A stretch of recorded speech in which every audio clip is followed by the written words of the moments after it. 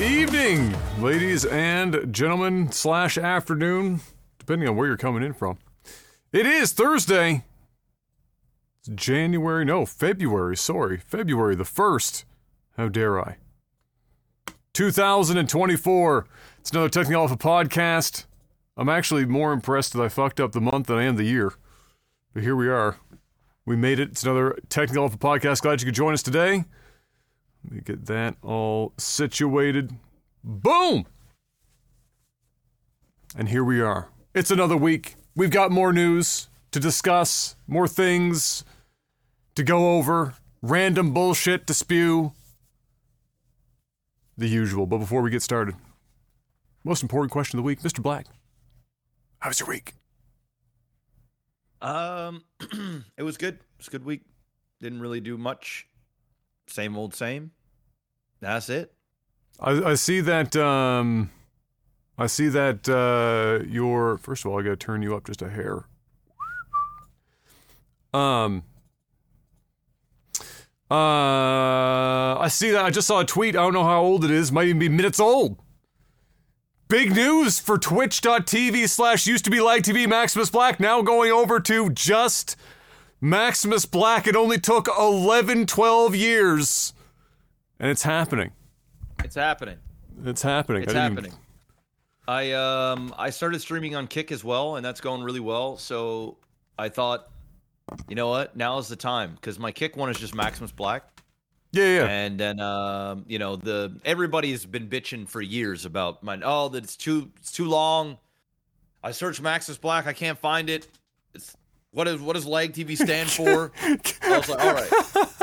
Okay, now it's time, because I'm just doing a complete overhaul on everything. Yeah. So I'm like, all right, now's the time. Let me just switch up the name.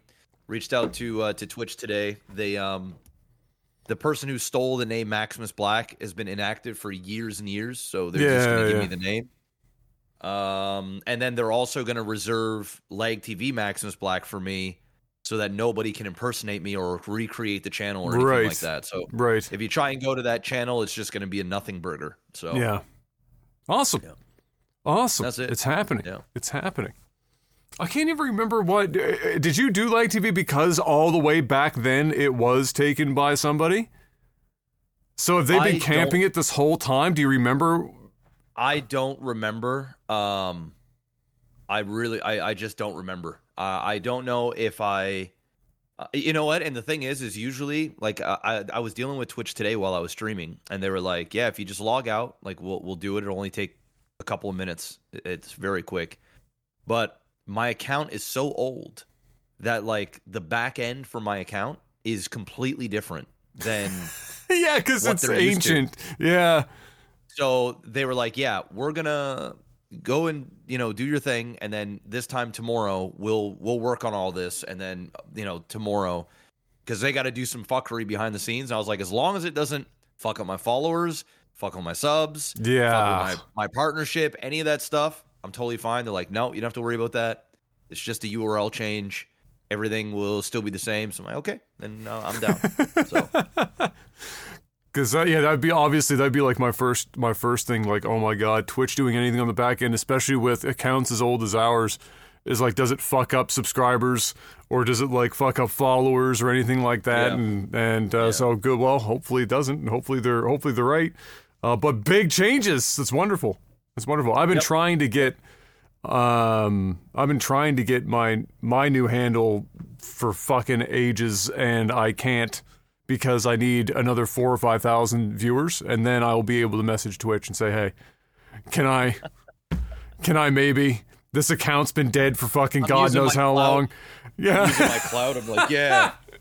What you gonna do, man? Can I just? It was funny, because when I reached out the staff that because I went through like the partnership live chat, and when I got switched over to a different what do we call that department, the person that was in charge, they were like, dude, I was just watching. Yeah. So so it probably helped that they knew who I was, and they fixed it up real quick, or attempted to. So Yeah. The only shitty thing is I gotta go through all my social media and change all the links to Yeah, because it's a lot, but it's whatever. Nah. I'm not gonna worry about all the old videos and stuff. They can just stay. my I don't God. care. Yeah, that's whatever. But That's not gonna I mean just have to do a bunch of rebranding, I guess, and I'm doing that anyway, so it's whatever. Beautiful. Awesome. Yep. Well, I didn't do any rebranding this week. I sat in my chair and played in an ungodly amount of Palworld. I'm officially at the end of the game, more or less, for what it is at the moment in terms of content that's available. There's like, last night we tackled all but one of the what are like actually like bosses, like other POW trainer type things. They're in various towers over the map, various levels of them, and we did all but one. We tried the last one, and we thought for sure, because I mean, we were pretty juiced to the gills, and all the other bosses fell pretty quick. We went there and we got our shit folded like origami. It was brutal, and so we still have one last hurdle there, and then other than that, there's a couple of pals I haven't caught, and then that's kind of where we're at for now until they start adding more content. But yeah, I've been having a pretty good time with it, honestly. Probably not exciting to watch, but from a playing perspective, it's been a pretty good time. I'm routinely impressed. I have to keep reminding myself when weird shit happens. I'm like, this game is early access. It's been out for fucking 10 days or 14 days.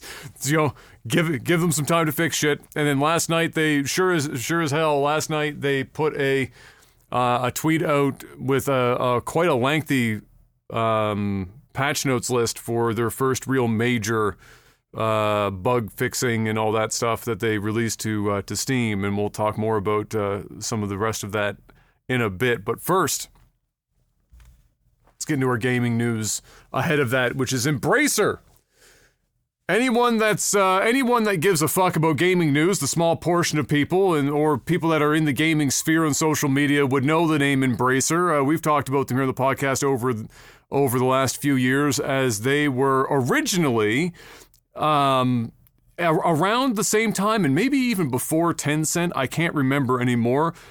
But they were like one of the first big movers in terms of a massive company that was going out of their way to simply buy up developers. They were one of the first big groups that were leading the consolidation of game developers in the industry, and were not very loved for that reason early on.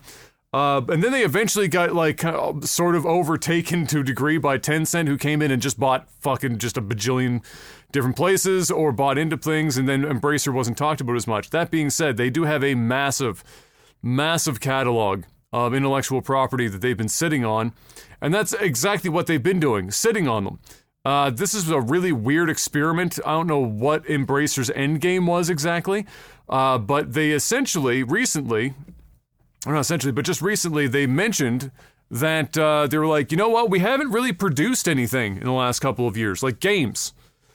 They just admitted, they were like, you know what, we haven't really produced much, and that's a problem. And everyone was like, yes, that is a problem, and it's why their market value has been in shambles in the last while, is they spent all this money and none of it's coming back. It's a relatively important thing when you get lots of money from people that you try to earn some of that money back eventually. They haven't been doing a hell of a lot of that. They've been buying everything up and then proceeding to do literally fucking dick all with all of this intellectual property. And more recently, an announcement that came this week, so Deus Ex, which I'm sure people would recognize that name of that game, very popular, very well-received game series.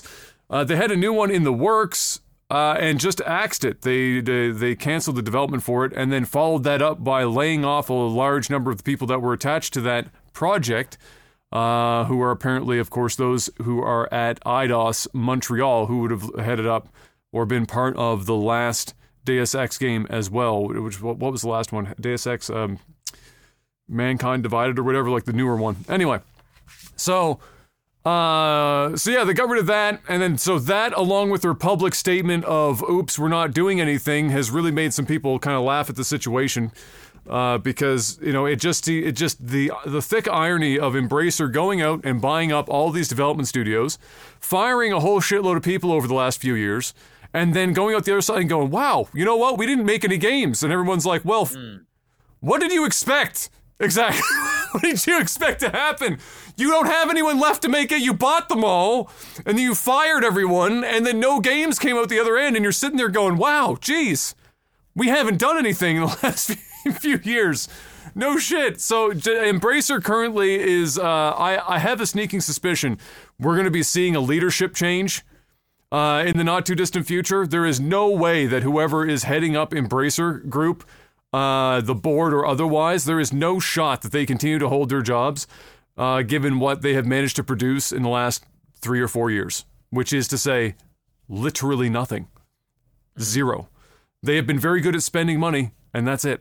So, unfortunate to see that another studio is getting a lot of layoffs, and not unsurprisingly coming from an Embracer Group subsidiary at this point, but nevertheless, I just had to include it because I just thought it was funny that they came out and admitted that they hadn't done anything.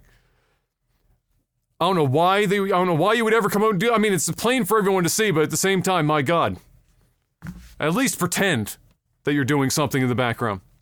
Because now what everyone's thinking, of course, is with this cancellation and them saying that they haven't really done anything, the question on everyone's mind for Embracer Group is, what is actually being made right now? Is there anything being made right now? And if not, when the fuck are they going to put out some video games? Like, what?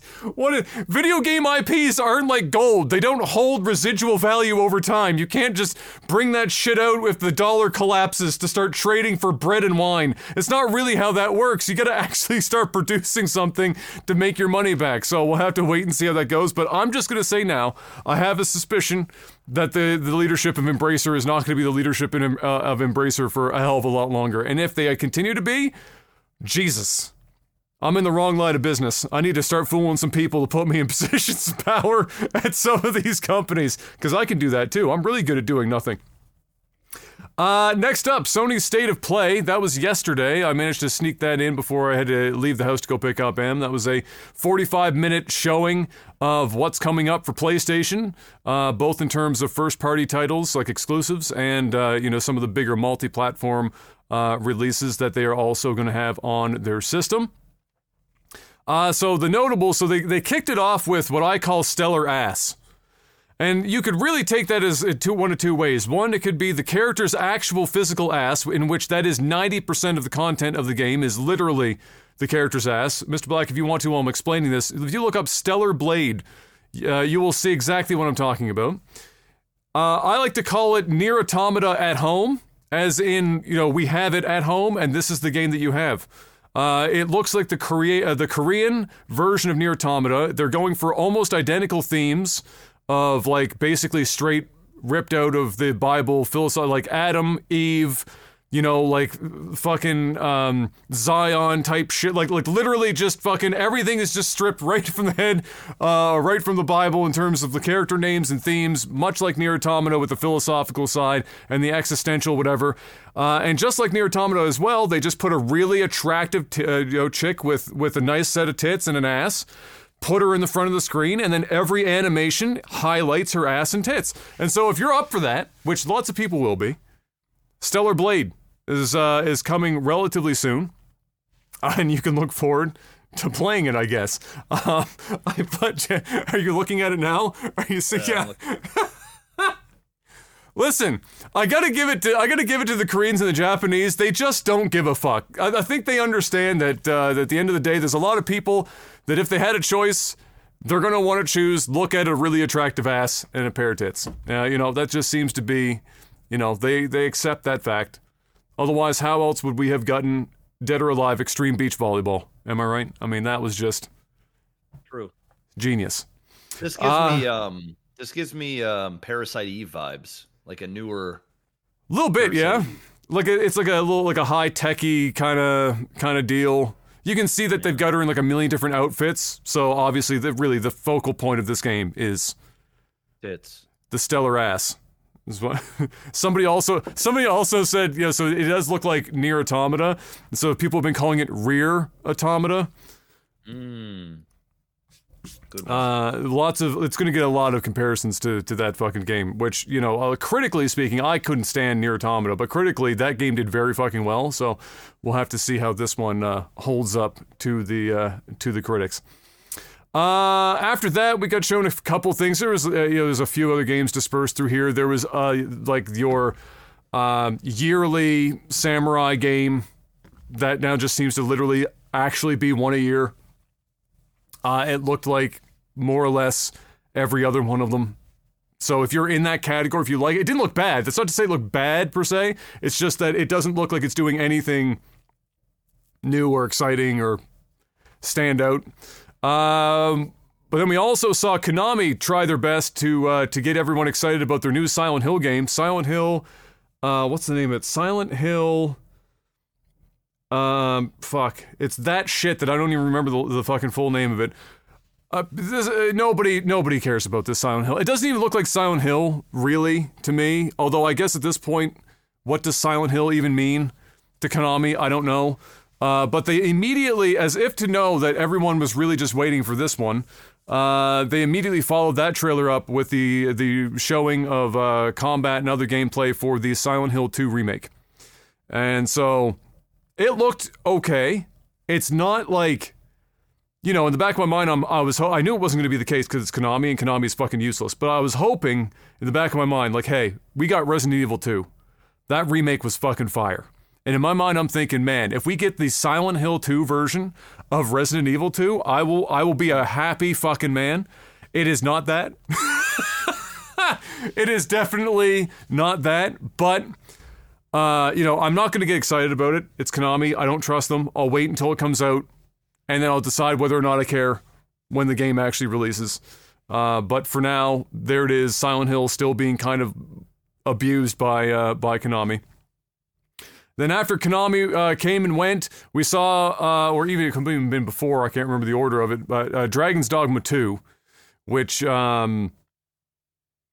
also, of course, coming out on the PC, and that comes out, I think, like next month. It's coming out really, really soon. I think it's March. It's either this month or next, if I remember correctly. Anyway, the Dragon's Dogma 2 looks like it's going to be a Game of the Year contender. Looks fucking incredible. If you watch any gameplay for it, it's going to friggin' blow your tits off. It looks like basically a combination of Monster Hunter and Dark Souls combat, which are two very intricate combat systems. Visually, it looks fantastic, and I think on the back of Elden Ring, I think this game's going to do really fucking well. I think it's going to sell a lot of copies, unless it has some sort of like real bad crippling problems. I think Elden Ring was like the watershed moment for the ultra hard open world action RPG. That thing sold like 30 million copies, right? So I think this is going to do big numbers. And something else that people were waiting for in this announcement, or in the state of play, it's become a running gag now, is why haven't they released Bloodborne on the PC?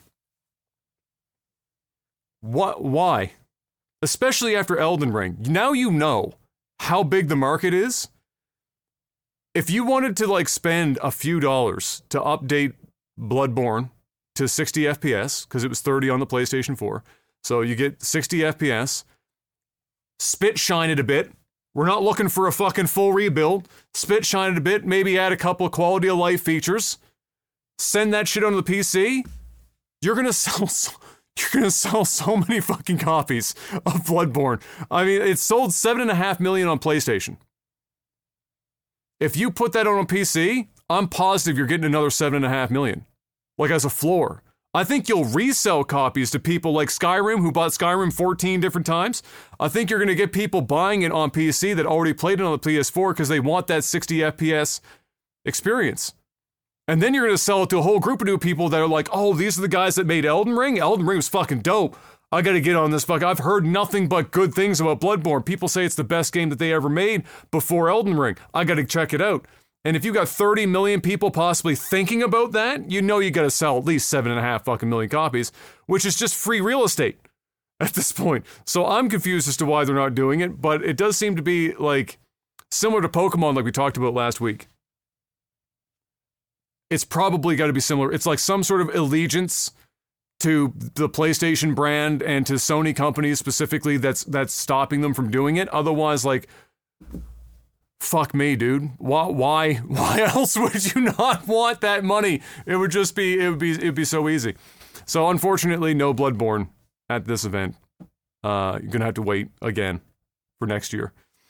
But then lastly, Mr. Black, and most importantly, Hideo Kojima came out to save the Sony brand yet again. This man he could be insane. I mean, it's entirely possible. I mean, the line between genius and madness is very thin, and I think he rides that line very carefully on a daily basis. But he came out to show off Death Stranding 2. And having played Death Stranding, and I waited a long time to play it, because when I first saw it, when it first released, I was like, man, Kojima's on one. I can't follow you here, Kojima, I'm sorry. And then I played it, and other than it dragging a little bit at the end, like it could have probably been like 4 hours shorter of a game, like it really felt like it was like and wait, there's more moment, like 4 different fucking times. Other than that, that's a really fucking good video game. And unique. There is no game that you have played that resembles Death Stranding in any real capacity. And so, I was a bit excited for DS2. And in my mind, I'm thinking, knowing how the end of the first game was, I was like, this is going to be batshit insane. Whatever the fuck he's cooking, it's crazy. Literally insane. And sure as shit, you watch that trailer at some point, it's fucking certifiably 100% fucking batshit insane. It's fucking insane. You've got like a stop motion animation, like so lower FPS doll that's now clipping to the front of you. You've got Troy Baker playing like a fucking Psycho Mantis like X electric guitar weapon wielding fucking bad dude. You've got like tar coming out of people that is like primordial fucking ooze that's like creating new people. Like the whole thing is. And then, of course, it's also like the Kojima giving you social commentary, like on the world, war, social media, human disconnect, all this shit is all tied into this fuck show. And then, you know, babies and throats. It's Hideo Kojima. He's a mad lad. But you know what? Like somebody said in the comment section below the trailer, they said, I gotta be honest. He said, I couldn't play DS1, but only Kojima could have me watching this trailer and make me want to play the fucking second game because it's that fucking insane. I mean, like seriously, it's fucking wild. And we know we have a movie, not to skip ahead, but we have a movie coming for Death Stranding, and they tied that in a bit at the end of this gaming segment where they were hinting at more crossovers with Kojima's group and Sony Productions, the film side, the film studio. And then at the very end, and this was the one that I think a lot of people are, if they didn't catch it or they did and they're just not thinking that much about it for now, I'm sure they will. Kojima announced that the next game that he's working on after they finalize DS2 is a action espionage game where they're doing crossovers between gaming and film, which sounds an awful lot like Metal Gear Solid, which is what he left behind at Konami when Konami fucked him royally. And so this is like, as far as I'm concerned, this is a Hideo Kojima, 2 fingers in the air, go fuck yourself, Konami. I left you and now here I am and I'm going to come back, and you thought that I couldn't do Metal Gear Solid again? He saw him coming. He dropped it too. He said, I'm going into, when we start this new project, essentially, he said, I'm going into my 40th year in game development. Sometimes I forget how long Kojima's been doing this shit. He's going into year 40 on this bitch. And he's ready for round 2 on Metal Gear Solid, which if he does, you know, if he manages to recreate the wheel for Metal Gear, I can't, I don't know. Am I supposed to just call him the GOAT? I feel like I have to call him the GOAT at that point. Who else is going to be able to fucking do that shit? But there you go. That was the Sony state of play. Would you be? Did you ever play Metal Gear games back in the day? We didn't play them together. You played some of them. Were you into the Metal Gear thing, or were you kind of like on the outside fringe? Like I don't mind them, but I don't really love them all that much. I really loved Solid Snake. That's my favorite. I think it's called Solid Snake, right? Is Or that 2 or 3? I can't remember the names because all the names are fucking out there. I can't remember. Either Solid Snake or Snake Eater, one of the two. It was on the PlayStation 2. That was my favorite one. Obviously I played the original, beat that, the one that was on Sony, like the 2-disc one. Yeah. Yeah, number 2, and then I got number 4 for the PS4. Never beat it, but enjoyed it. Was enjoying playing it, but never beat it. I was too much into Call of Duty at the time. Yeah. I my dick doesn't get too hard for Metal Gear Solid and stuff anymore. Not for. I respect Metal Gear Solid. Like, it's one of those games where, like, I don't like it, but I know they're good. Like, it's hard to argue them not being good. It's just not something that I've ever personally been, like, heavily invested in. And Kojima games in general. PS3. Thank you. Yeah, I had number 4 for the PS3. Oh, okay. Yeah. That's right. They did do. I thought they did a PS4 version of that eventually. Maybe. But yeah. Either way. Nevertheless. So I'm interested in what he calls it, what the premise is, how closely it resembles Metal Gear Solid. Because when you say action espionage, I mean, Jesus, that's literally Metal Gear Solid. So it'll be very intriguing to see where he goes with that. Unless he's doing a James Bond, unless he's doing a Bond one. What the fuck does Hideo Kojima James Bond look like? What the fuck does that look like? I don't know, but that is an action espionage. You know, that's blended with movies and that's video true. Games. I mean, that's true. And listen, like, a lot of people, like Mr. Grimm in chat was saying he's so tired of Hideo Kojima. Like, I kind of understand. I kind of understand that to a degree, but like, there's got to be. Yeah. But there's got to be something to it beyond just what we see on the gaming side, because the man has a lot of friends in, obviously, I mean, gaming industry for sure. Everyone reveres the guy, but more perhaps impressive to me in the last, let's say, I don't know, 5-6 years. Well, when he started Kojima Productions, it's that he clearly has the respect of a lot of people in the film and TV industry.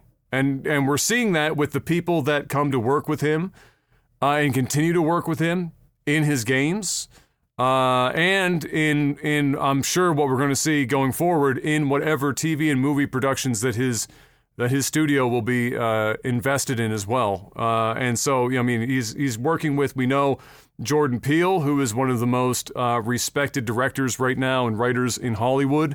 And he only just really got started in that aspect, outside of the comedy field. We know Norman Reedus is obviously a huge fan of his. He spends an awful lot of time with Guillermo del Toro. These are all really highly regarded and respected individuals that give him a lot of respect themselves. So my assumption is that, from the outside, it's very clearly it's a lot of madness, but he's also got the respect of a lot of people that other people would respect for different reasons. So there's got to be something going on there. And I know for me, when I played Death Stranding, and like I said, I waited a long time to play it. I just thought at some point I was like, I have to, you know what? I got to know what this is all about, because it's so unique, and that's what it is. It's super unique. And in an industry right now in which everything is so samey, playing that was really interesting. Because normally you have to go hunting for, let's say, indie games, and even indie games have become fairly homogenous in the last 5, 6, 7 years. But this was a really big budget, big name production, and it was wildly different from everything else. And so I might not love everything the man does, but I have to respect it, and he doesn't give me much reasons to not respect it, at least for now. And so yeah, I do. I look forward to DS2. I look forward to seeing what a Death Stranding movie or show, as we know, is coming. I'm interested to see how they convert that, to that format. Because Kojima's a huge movie buff. huge movie buff. And so I would imagine that it's also going to end up being pretty damn good. But we'll have to wait and see on that. But yeah, that was mostly it for the Sony State of Play. He did carry the everlasting shit out of it, and that was it. Next up, Palworld has officially crossed the 19 million player mark. So that's the total number of players. It's not necessarily sales. So of that, the breakdown they released yesterday, 12 of the 19 million are on Steam. So those would be more or less 12 million sales, barring them having included refunds, of which I haven't heard of many people refunding it in any meaningful way. And so it's probably pretty much 12 million in sales on Steam. And then the rest of that 19, so the 7 million are on Game Pass, which that's a big number. You know, for Game Pass to have a game that is pulling down 7 million players, that's a lot of players. In fact, it is the largest third-party game release on Game Pass to date, by no small margin. And so, you know, big shocker, obviously, for lots of people. Even bigger shocker, as we talked about last week, that Sony passed up on Palworld, and there's not even plans right now that have been publicly announced to get this game that I'm aware of onto PlayStation. I'm sure they would like to in the future, perhaps, but there's been nothing. And so this is like it's a win for Xbox, but like unintentional. Like that, I don't think there was, to my knowledge, any backroom deals or whatnot. Maybe I missed on Xbox paying them to keep this on the Xbox for a period of time, but I don't recall anything ever being talked about in that regard. And so, just an unintentional dub for the Xbox team. And as such, it was announced also, I believe yesterday, that the Xbox division is giving them a substantial amount of support to help get the game up to date, to get it closer to being in line with the Steam version. Because as anyone, if you know, when you're releasing patches and whatnot to the consoles, there's a certification process. It's a lot more work, a lot more time, has to pass through a bunch of hoops and checks and balances before it gets released. Where on Steam, it's just kind of up to the developer. If you're going to release this patch and it breaks everything, that's on you. So with that, Xbox is now providing a lot of extra services and whatnot for them, engineers and resources to help them bring the Xbox version faster up to parity with Steam. And because they've got a huge success on their hands. A lot of people on Game Pass, number one game on Game Pass. So they have to give it the red carpet treatment, and that's what's happening. So they also did, as I mentioned, a big patch at the beginning of the podcast here, a big patch that addressed a lot of issues, including some of the biggest issues, like the save corruption issue, amongst a myriad of other issues that some small and large. And so they're on it, and just an enormous success. I don't know. I don't think there's been a success like this in a hot minute. I think the last time a game kind of came out of left field like this in the PC market and really took over was probably PUBG, which coincidentally is still the owner of the highest concurrent count at 3.2 million. I think this one topped out at 2.2 or 2.3. Palworld, that is. And so, it goes to show just how big PUBG was at the time. But yeah, big success, doing big numbers, and now getting a lot of support from the side at Xbox. I would say, if I had to guess as to why, I can't remember if I put this guess out here last week. We were just covering the welcome back, Mr. Black. I was just mentioning, with Kojima, that obviously there's something going on there because so many people not just in gaming, but also movies and television, respect Kojima a great deal. We're seeing him working with a lot of respected individuals in movies and television. It seems like he's got a bigger and bigger friend group every time the man sets foot somewhere.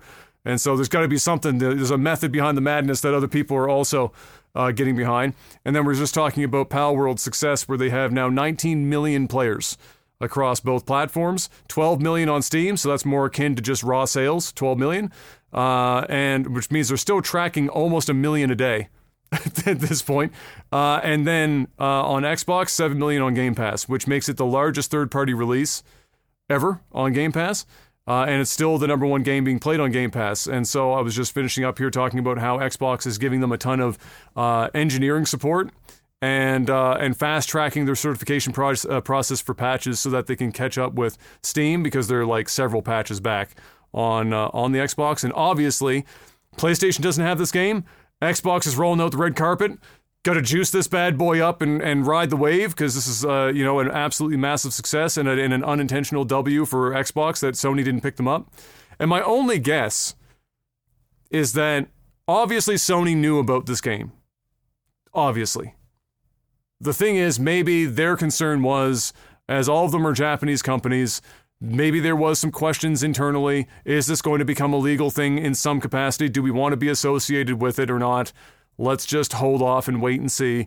That's the only thing I can come up with as to why they wouldn't have gone the Sony route. Otherwise, Palworld, as a Japanese company, the developer, not going with Sony over Xbox is out of the ordinary in general. So that's my best guess. Whatever the reason is, I don't know. We'll have to wait and see how long it is before they announce publicly that they are developing for the PlayStation. But right now, they're not even saying, word PlayStation hasn't left their lips.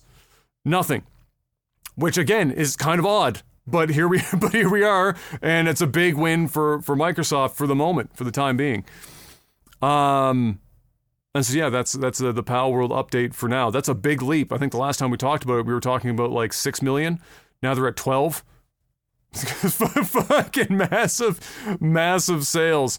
So somebody did bring something up, but before we move on from Palworld, that if you were to add Pokemon Yellow or something to the mix, the original trilogy of games, so Blue, Red, and then if you wanted to add Yellow in that group, was something like 30 or 32 million copies to date as of 2022. Which now everyone's wondering, is Palworld going to outdo Pokemon's best-selling trio? Different price ranges too, though. Oh sure. Oh sure. $30. Right. Yeah. Oh sure. Now I don't know if the Pokemon brand's been particularly price sensitive over time, but like most people, I think people will buy that bitch. And we're actually. But does Palworld have 19 million players today at $89.99? Right. Oh no! No! Oh God, no! Like a lot of it, like if they moved it, even though obviously they can't, because it would be like the most obvious cash grab in the fucking world, and it's still early access. If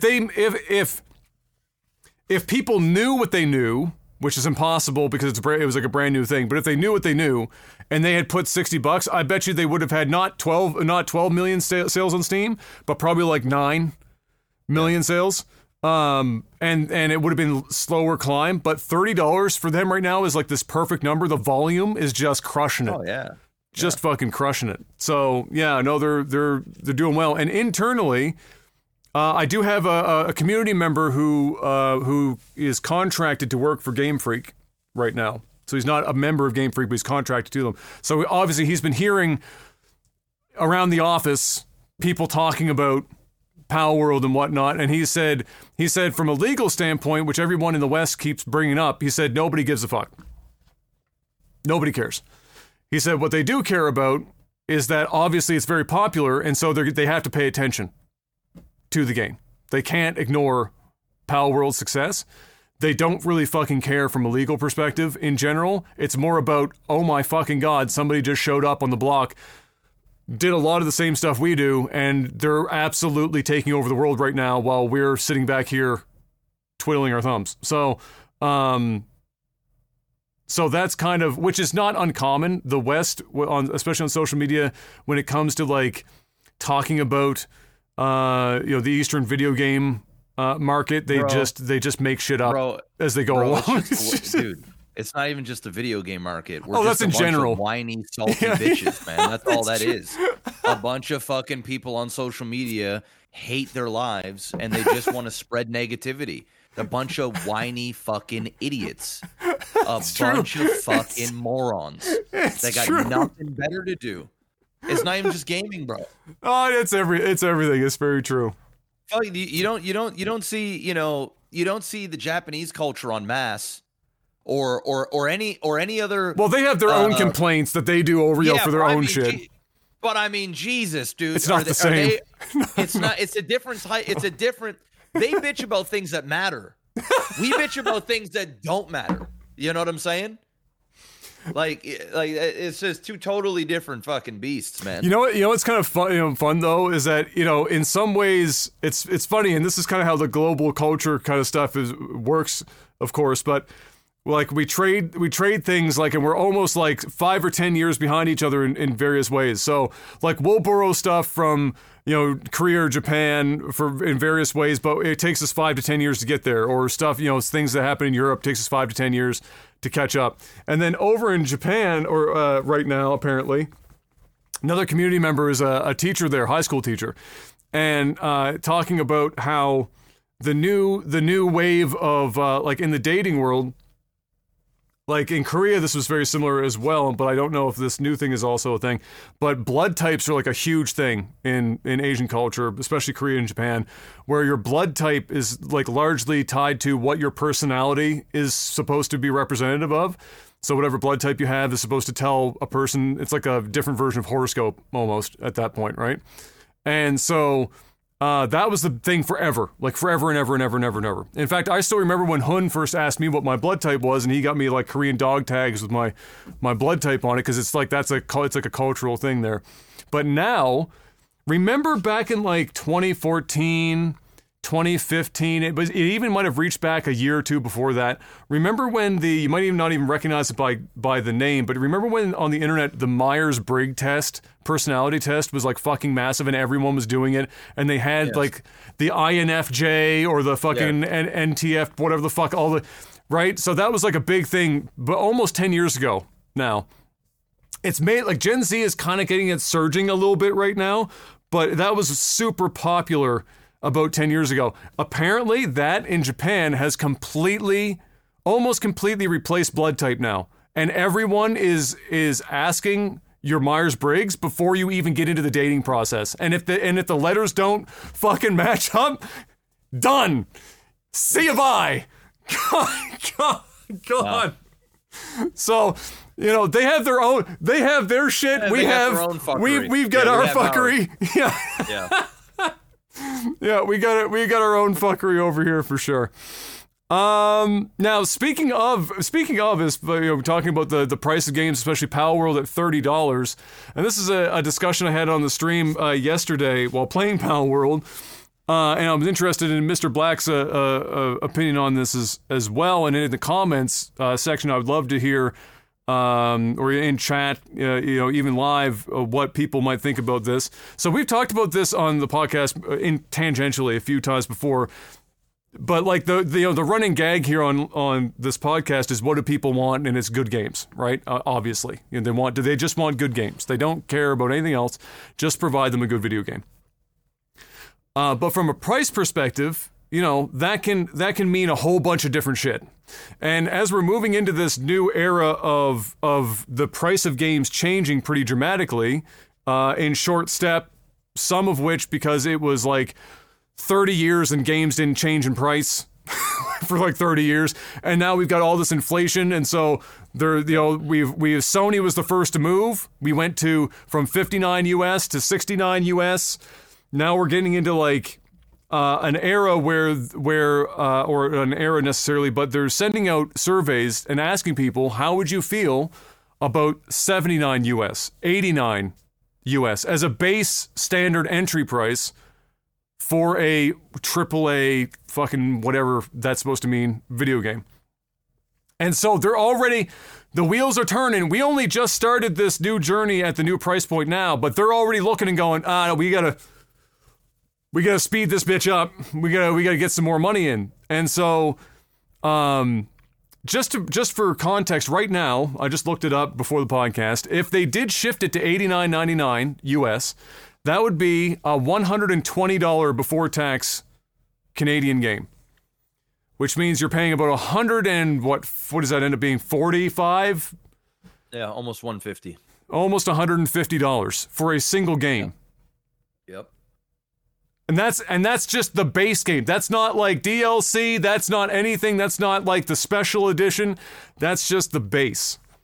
And so with that, you know, the question, I think as the price goes up and up and up, the question becomes, you know, clearly everyone individually has a certain set of criteria for what they think makes something worth the value that it is. That's not just games. That's literally anything, right? They look at it and they say, you know, for me, when I bought this Real Force keyboard, which is like a hybrid mechanical dome keyboard that's $300 and something fucking dollars, for me, yes.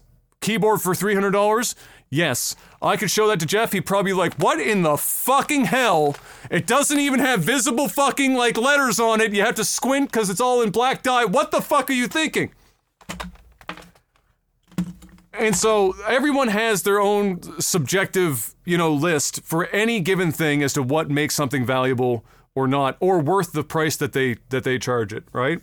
Like we make the pun about Starbucks and like cup of coffee and all this shit, right? And we make fun of it because they are so goddamn expensive, but for obviously there's a ton of people that $7 for a coffee is perfectly reasonable, and so they just go and fucking spend that $7 on a coffee 3 times a day. So, so the question I raised was, you know, within any category, and this one being gaming specifically, there's lots of subjectivity to it as to whether or not somebody buys it. However, there must be, if you took all of the subjective stuff and put it in and listed all those things in a big fucking like chart. Or not even a chart, but like that's organized. And then you sifted that shit through, you'd probably get like a core, you know, a lot of overlap of like a core set of things that you could call almost objective because so many people put that stuff in their list of importance that they become like a floor. You know, this is what we have to meet as a game that's going to charge $90 for the majority of the market to say, okay, I will buy this video game, right? So it's not all subjective in my opinion. I think there is some objectivity to it because in a market where you could spend, let's say, we talked about GTA 6. You could spend $120 on GTA 6 and a lot of people wouldn't even bat a fucking eye because it's Grand Theft Auto. You know what you're walking into. But at the same time, somebody could release a just above indie game, B-tier, 6-hour-long experience that's like not super polished, they didn't have a lot of money or whatever, and they're charging the same $89.99. Yep. Both of those have to hit some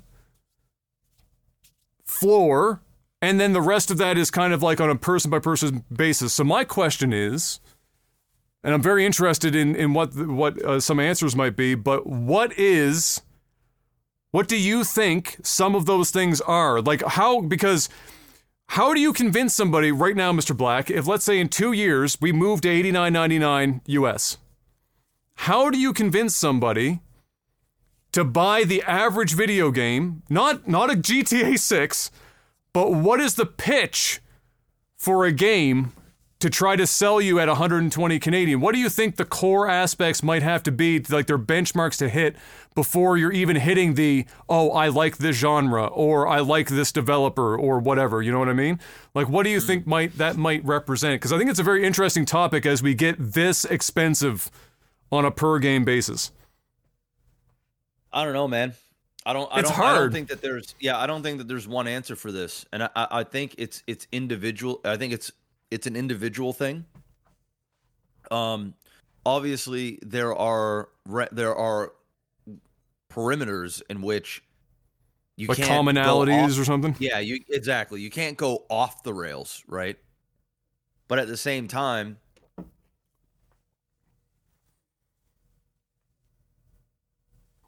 yeah, it's hard. It's hard, tough. Isn't it? Yeah, it's tough because, like you said, if it's a Grand Theft Auto, it's a Rockstar game, people know what they're getting. They're going to spend the money.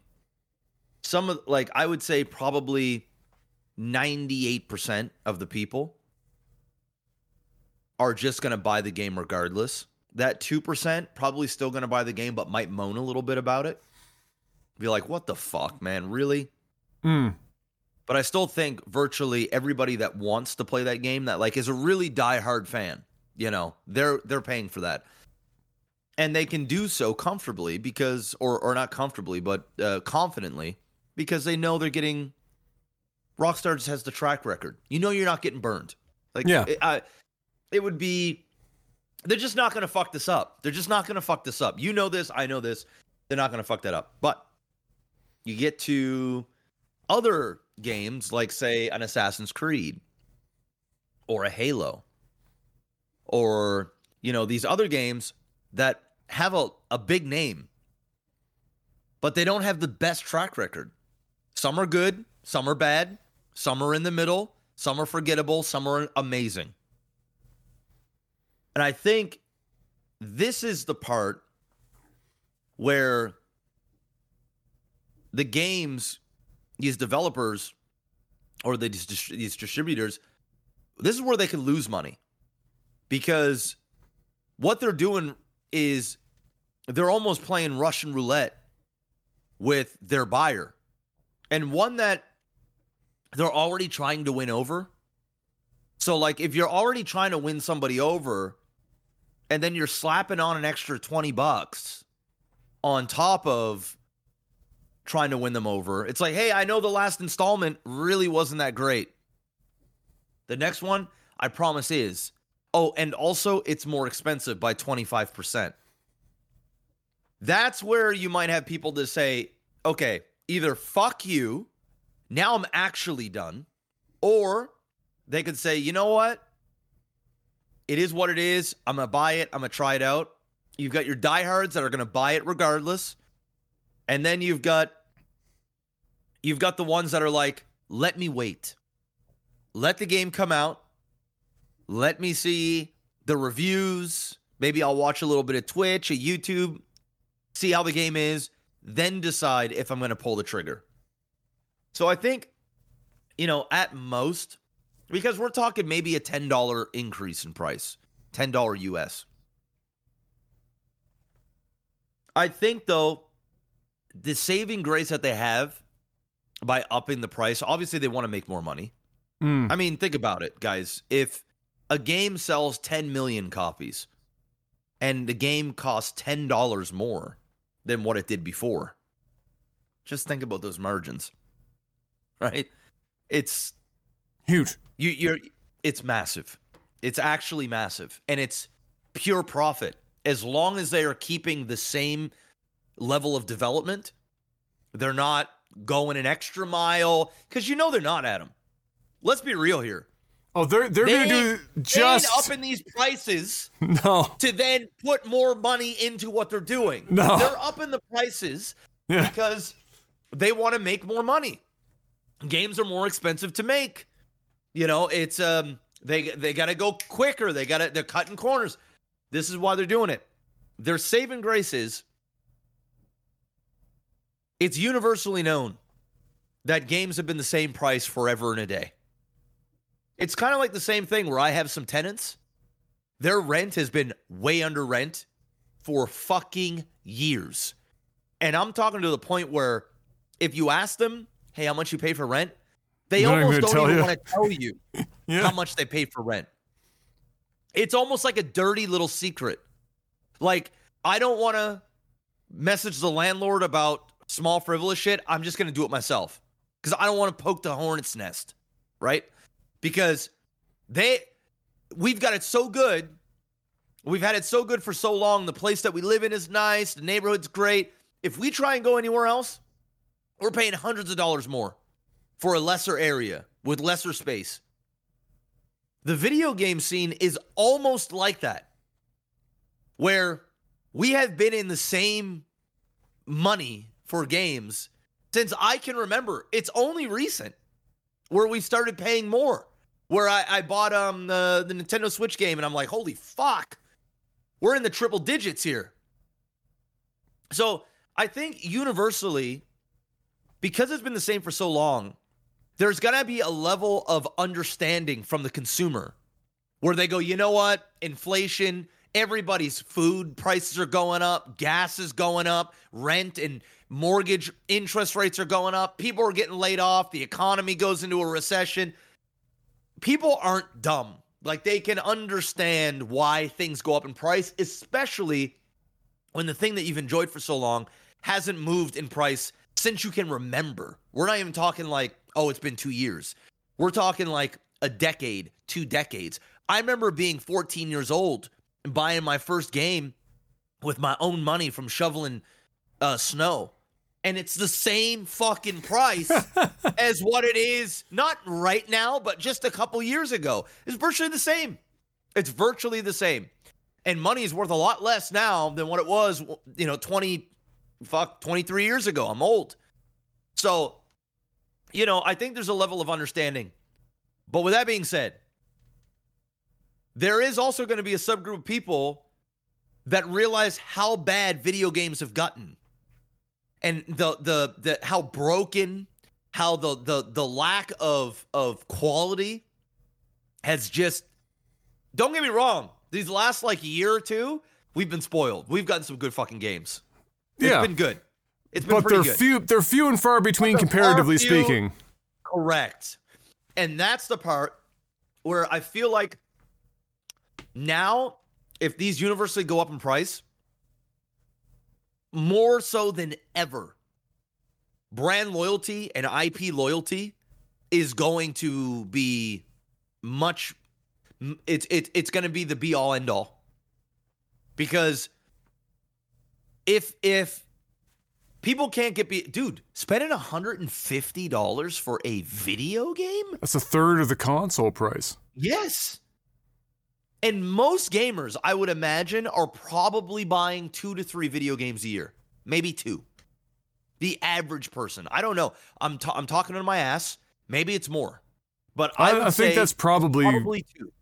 Yeah, in that neck of the woods, because you've got subscription services, you got all this other shit to physically buy a game. And I'm not talking about the PC lovers that are all about Steam and the Steam sales and the deals and I'm talking about your average, the consensus, like the majority, probably 2 games a year.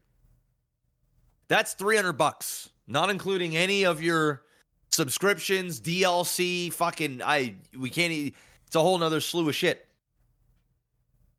I think they can pull this off. If games are $89.99, I think they can pull this off. But I think their margin for error is tiny. As in, if Halo comes out and they have another bust, if a fucking Gears of War comes out and they have a bust, if a Assassin's Creed comes out and it has a bust, it could be game over for these franchises, because you're now asking for so much more money. That's the great thing about something like Palworld. Hey, $30, dude. I spend $30 on going to sushi for lunch. You know what I'm saying? Yeah. At $30, I could burn $30 and it doesn't affect my life. And I'm not saying that as like a fucking flex or anything. Most people, most consumers, if $30 went missing from their wallet or their bank account, it's not the end of the world. It's to some it might be. Don't get me wrong. I'm not. I understand. Yeah. But you know what I'm saying. Yeah. You can take that risk. But you burn 120. You can't burn, dude. As soon as you get more than 50, like at $50, there's something psychological just happened. It's like there's sub 50 and then there's above 50. Then there's sub 100 and then there's above 100. We are above 100. You can't fuck around and find out. It's that, you can have $30 stolen from you and you can forget about that within a day or two or within an hour maybe. Have $150 stolen from you, you're going to fucking remember the day you lost $150. And if the problem is the day you lost $150 comes at the backs of Bungie, right? And then they come up with another one and they're like, hey, I want another 150. You go, ho, ho, ho. Fool me once. Shame on me. Fool me twice. Shame on you if you fool me. Whatever Bill Clinton said, or just whatever Bush, one of the Bush, presidents, Bush. Bush, whatever one of them fuck said. So I know I just gave you like a 7-minute answer. No, that's good. There's That's no good. real answer. It's individual. I just find I feel like their margin for error. There's a lot of moving done. parts.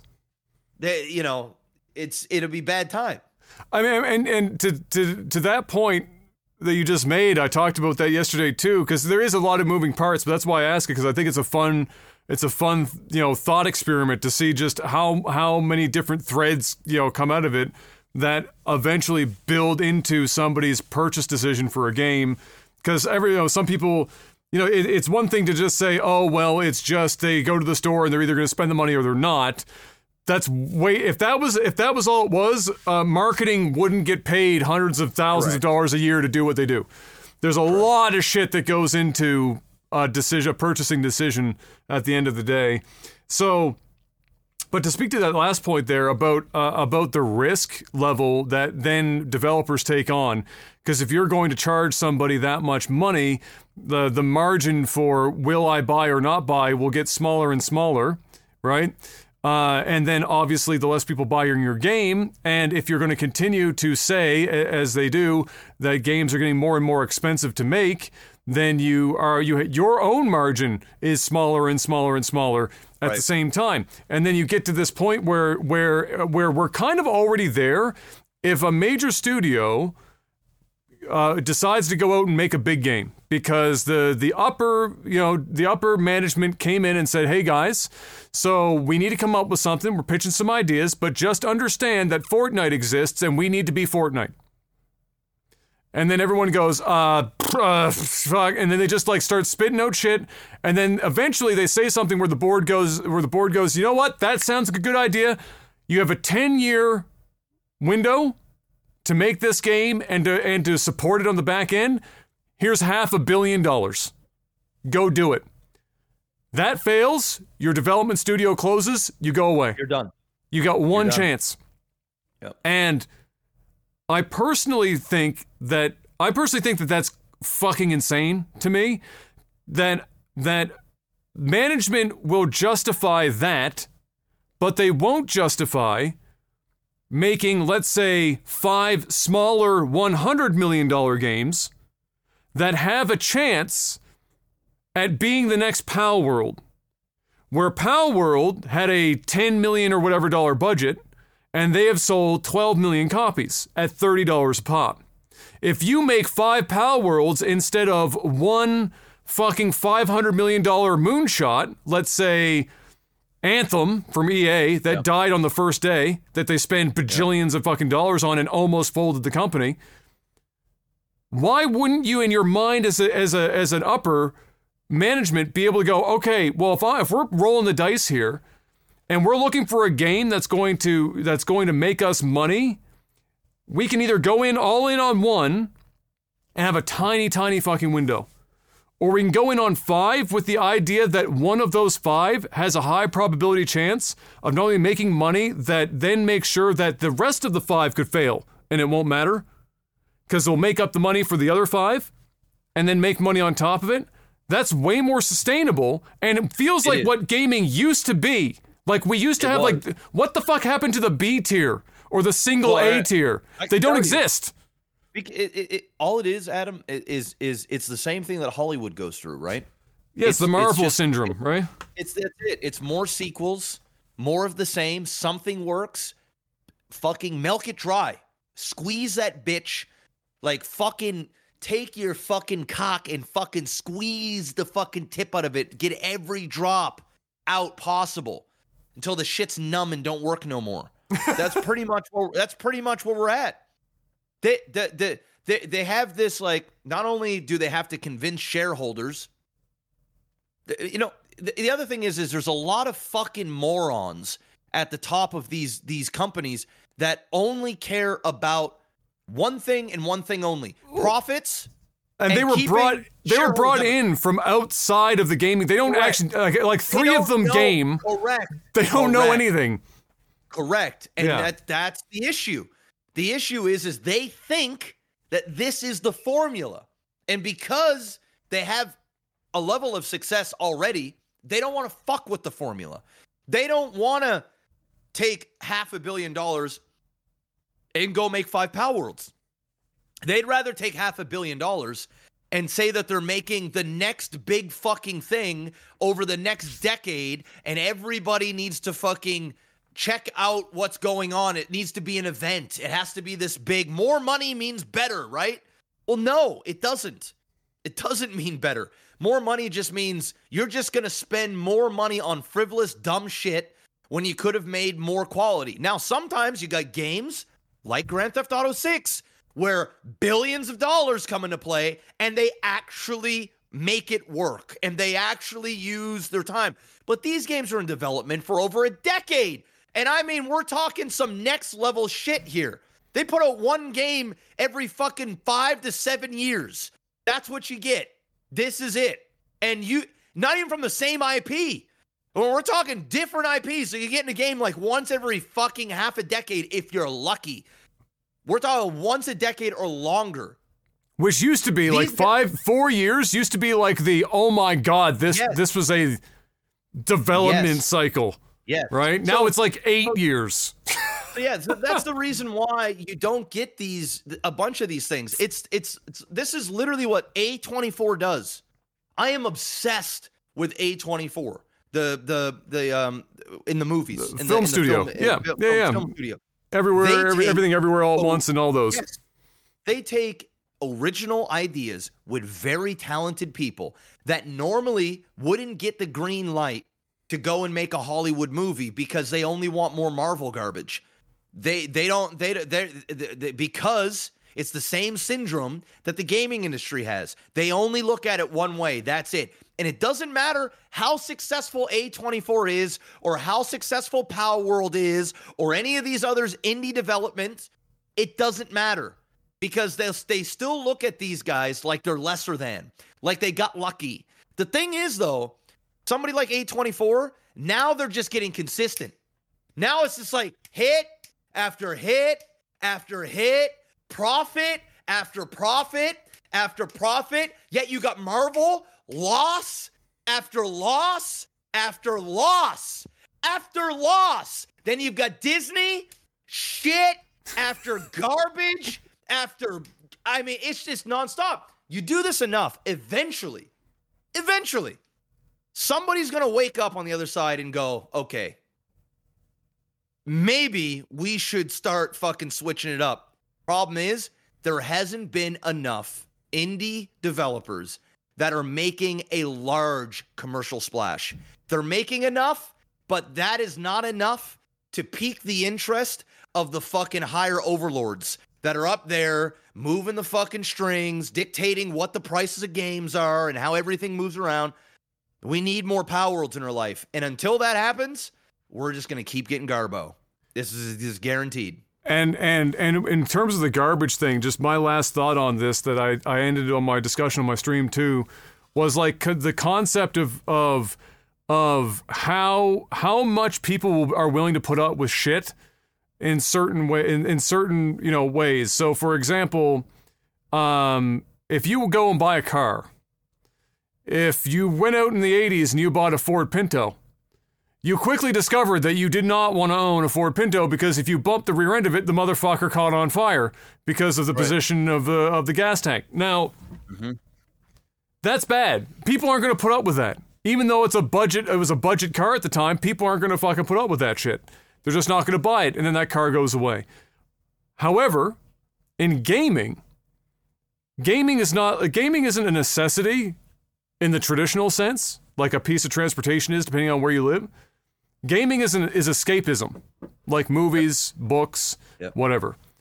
And because it's escapism, and because lots of people, especially in the last few years, are more desperate than ever to get to have escapism from their day-to-day lives, they're willing to put up with a lot of shit, especially if they have any tie, as you were mentioning, IP strength, to something from a nostalgia perspective or otherwise. And it's their main way of escaping the world. Go play a game for a while. So when you get into that situation, what it means is that it allows for games that wouldn't normally sell shit to sell a lot of copies, because that's all that's there. If everything is shit, nothing is shit. Man. It's comfort food, and it's usually most comfort food's garbage. And so when people, when you know, a producer or something will sit up and say, well, you can call this shit, but look at how many game sales we had, and look at how many sales of this one did the year before, and all this shit and whatever. It's because there's no other options. You're winning by default. They're not buying your game because your game is good. They're buying your game because it's escapism, and their options are so limited that they're buying your game. So it's kind of like it's another component to it, whereby if everything is shit, nothing is shit, and so the they also game need to be careful because but they need to be careful that if they raise prices too much, people are then going to start going, you know what? Maybe I should get Game Pass. Maybe I should go ahead and get this other, this other thing, because at some point, right, something's got to give. Something's got to give at some point. Do I think $89.99 US is that point? I don't think that's the point yet.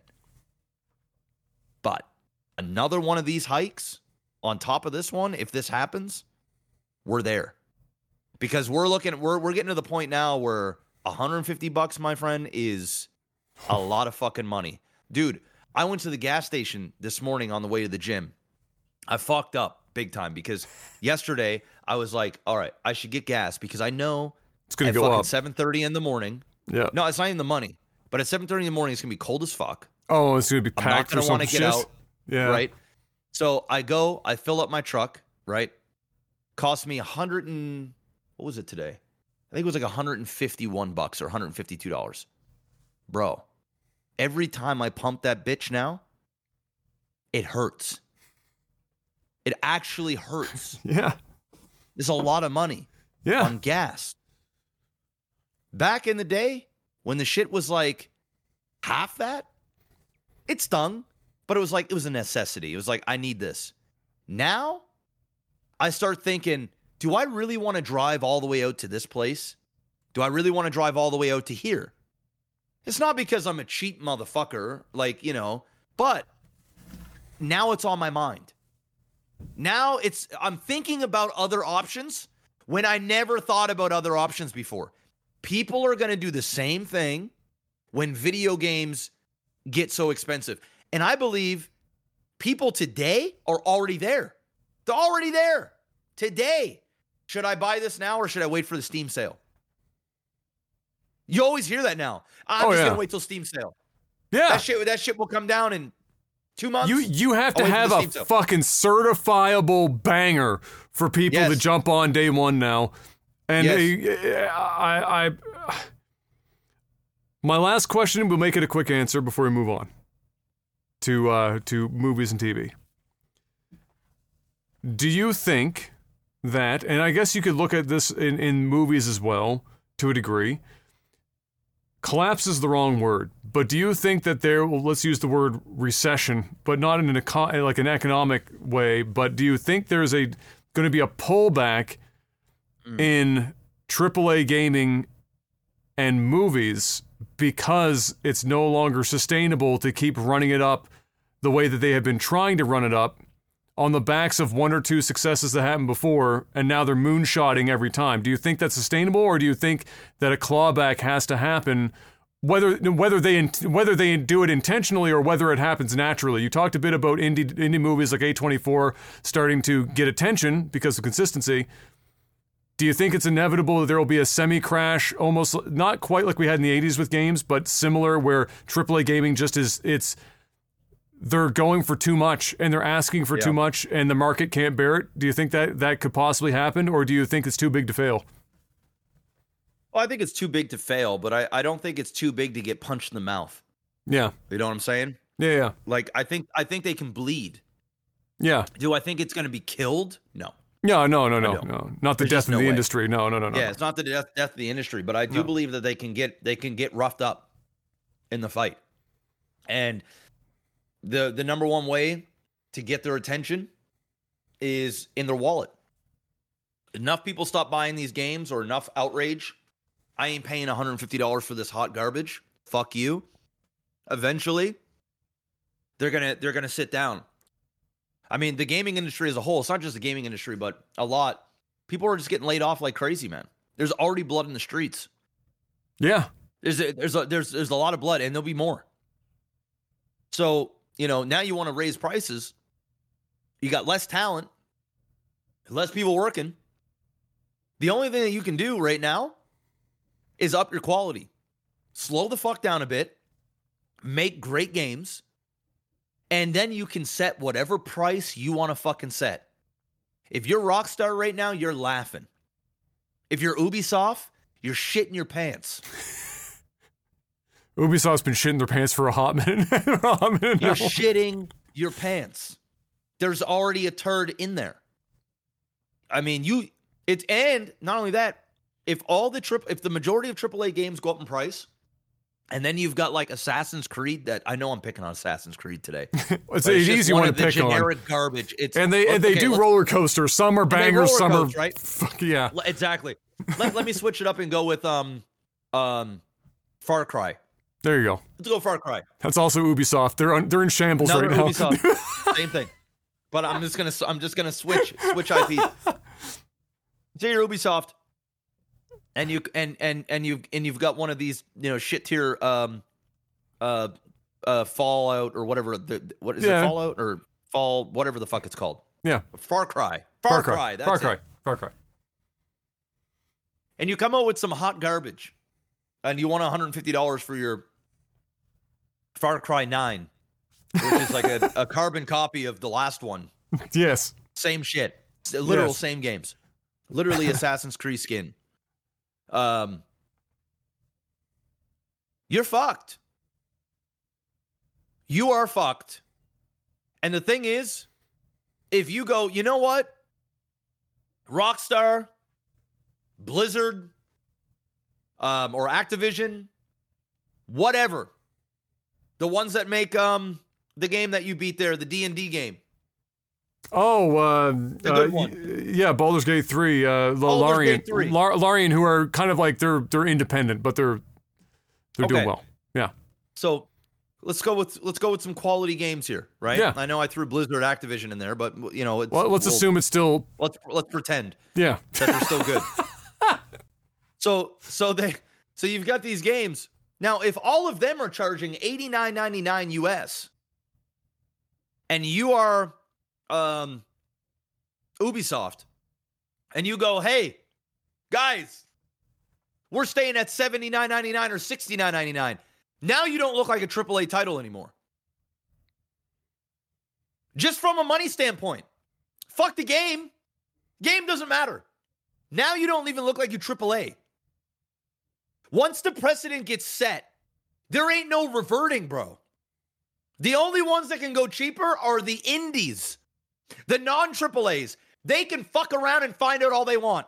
They want to go $14.99? You want to go $29.99? You want to go $39.99? You want to go $49.99? You want to go $9.99? You want to do a fire sale 50% on Palworld next week? Go for it. You do whatever the fuck you want to do.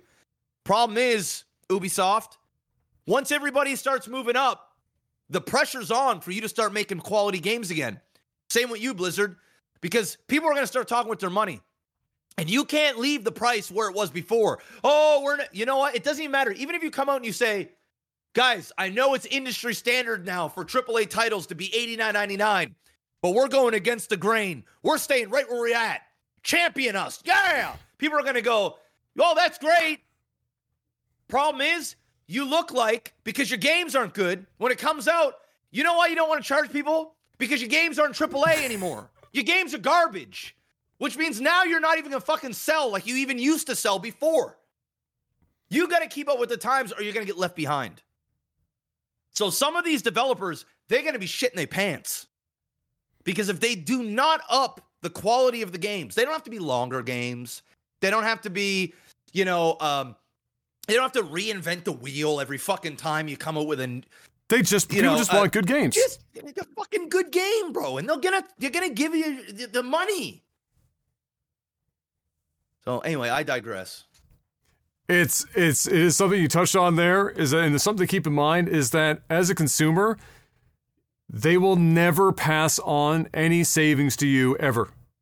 Nope. They fire 30% of their workforce so that they have like way less fucking payroll. You ain't seeing any of that.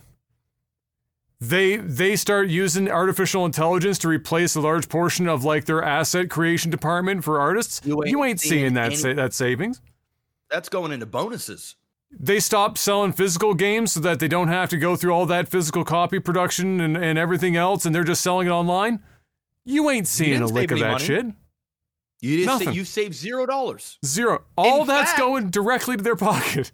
In fact, some of them are even cheekier with it. Some of them will give you bonus stuff for buying the digital version. Digital Deluxe. Over the physical.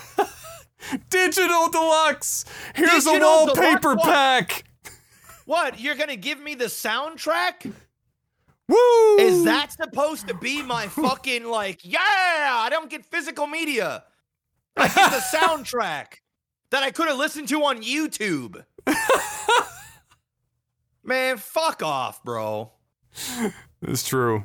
It's time to move on to. Actually, no, it's not time to move on yet. It's time to do a little bit of our own. We're not passing any savings on to you. We're passing on our sponsors. Mr. Black, let them know. Well, there's only one. First off, it's patreon.com/legtv. Head on over there. Throw money at the screen. Number two is NordVPN. If you guys are in the market for a virtual private network, click on our link in the description of this video. If you're listening to this on our RSS feed, you can go to nordvpn.com/OTT. Promo code should already be automatically applied when you go to that specific link, so you can get your savings. When you get a 2-year subscription, you get 4 extra months on top of that, bringing the price down to just a few dollars a month, or, as we said earlier, less than half a cup of coffee. Half than a grande cinnamon dolce latte a month. It's getting lower. And I'm not exaggerating. It is getting lower. I mean, come 2026, we'll be like, it's a sip of coffee. It's less than a sip of coffee from Starbucks. That's how expensive they're getting. But you know what doesn't get more expensive? NordVPN. You know what does stay at a high discount? That promo code OTT. All right? Head on over there. Get yourself the subscription. Stay safe. Stay anonymous on the internet. Watch different regions of Netflix and other streaming services at the click of a button. Watch region block content. Use it on your iPhone, your Android, your Mac, your PC, your laptop, your smart TV. They've got an app virtually for everything. You can stream on these servers, game and stream at the same time. They're safe to use, easy to use, and a 30-day money-back guarantee. Don't like the service for whatever reason, within 30 days, get a full refund, no questions asked. It's that simple. Head on over there, nordvpn.com/OTT. Masterfully done, Mr. Black. Thank you. And now it's time for movies and TV. Vince McMahon. I'm sure you've seen this, as you're heavy into the MMA side, so the TKO group would be on your timeline. And so Vince McMahon is out. He's off the board. He's out on the streets. And by streets, I mean in his multi-billion-dollar mansion, where he's made so much money that none of this matters anyway, unless he gets put in jail, but he's also like 78 years old, so I just still don't know if it matters all that much. Nevertheless, Vince McMahon is out of the TKO group after a significant new filing from the original woman who had reported his degeneracy, and I'm calling it degeneracy because I'm gonna keep it a buck. It's fucking degeneracy. A few years ago, was released via the Wall Street Journal and outlined some completely wild shit, and I say shit literally. So if you don't know what happened here, a few years ago, Vinnie Mac got called for several, let's just stick with degeneracy. He was being a fucking filthy degenerate, and he got called out on it, and it was actually causing problems when he was trying to sell the company, amongst other things. And so what did he do in order to speed that process up? Well, he settled outside of court, and he just paid out some $12 million in hush money to make all this go away so that the sale of the company could go through and they could move on with all these other things that he was trying to accomplish with the WWE. Fast forward a few years, and the original woman that kickstarted that whole thing back in the day came back out and said, you know what? I actually got a lot more that didn't make it out the first time, and I'm bringing it because The NDA that she signed was under the, during that period of time, the hush money period, was under the pretense that she'd be paid $3 million, of which Vince McMahon paid $1 million and then stopped paying. And so she said, he fucked up.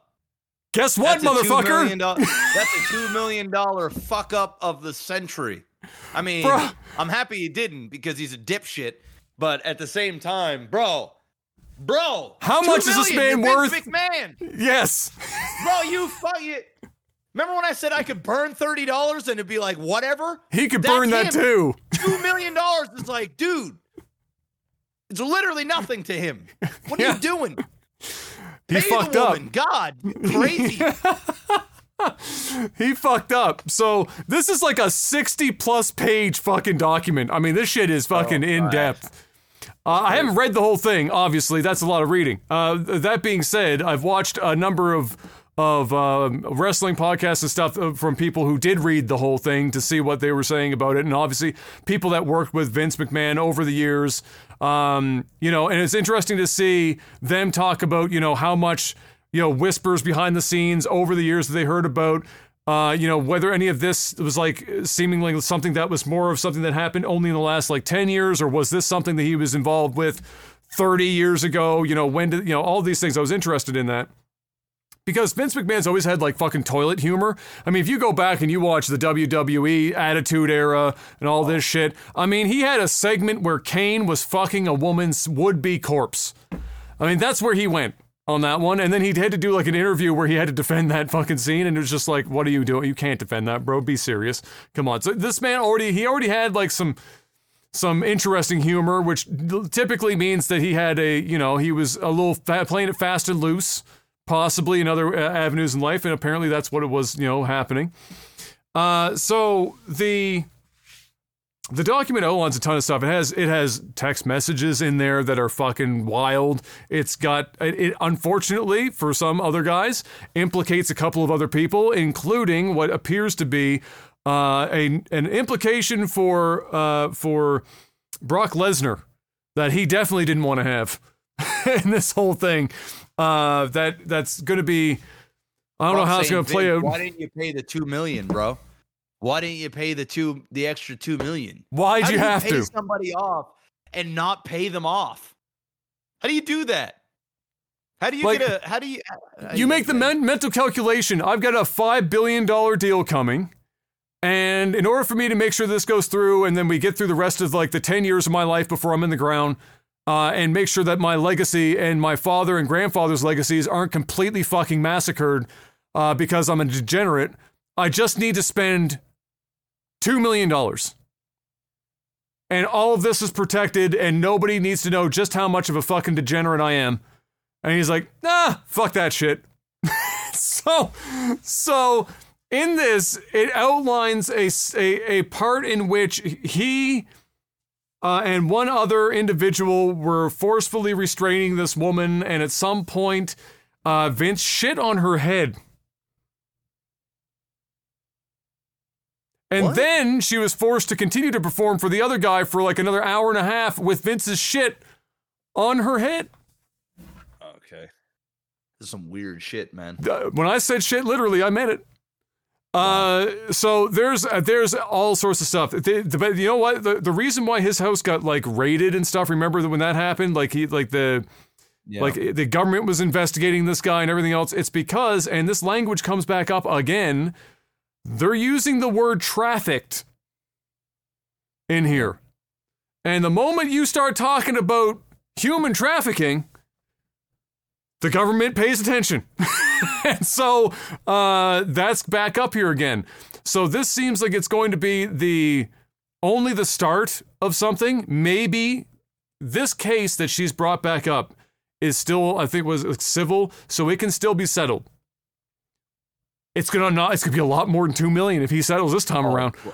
Bro, he's gonna settle, and she's going to walk away with all the money. But you know what? At this point, she's got $1 million and all this other shit, and it's. Do you think there's a small chance? No, we know that she's gonna ask for a lot of money, obviously, if they're gonna settle. Do you think there's a small chance that because he did her so dirty, even though she was she's willing to taking walk money. away, that she's going to go fucking money. full ham and just try to dismantle him like from top to bottom? I think the damage is done now. That's true. Damage is done. She's already Other than It's him over. being Now in get jail. paid. Yeah. Well, I mean, it's whatever. You know what I mean? Like, yeah, if this stuff is true, go to like, he should be in prison. I mean, he's literally trafficking people. Do not pass go. Do not collect $200. Yeah. But I mean, it's at the point now where his legacy is gone. Like, I mean, it's over. I mean, when you pay people off like that and you don't pay them, you don't even pay them, and then they come out and they put all this out, and now you've got all these other wrestlers and retired people all talking about some of the shit that they've seen, and it's starting to make sense, and it's all, bro, she's done her damage. Now all she needs to do is get as much money as she can out of that dipshit for what he put her through, and then spend it on therapy. Let everybody else fucking tarnish him down. You know what I mean? Walk away. And try the Molotov has been thrown. Yeah. But yeah, wild and crazy.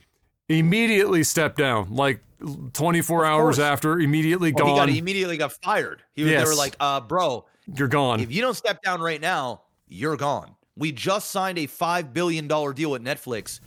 You're leaving. Bye. See you. Yep. And he was like, yep, I'm gone. Yeah, you are. That's it.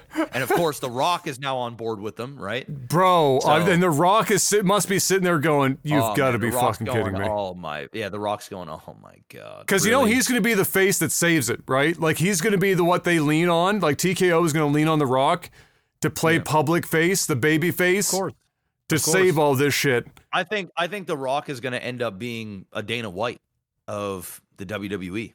I think he won't. I don't think he's going to be as active, obviously, because he's a fucking, But I think you're going to see him be the one doing a lot of the talking, being in the public face, and him and Triple H. I think they're going to work in tandem. Right?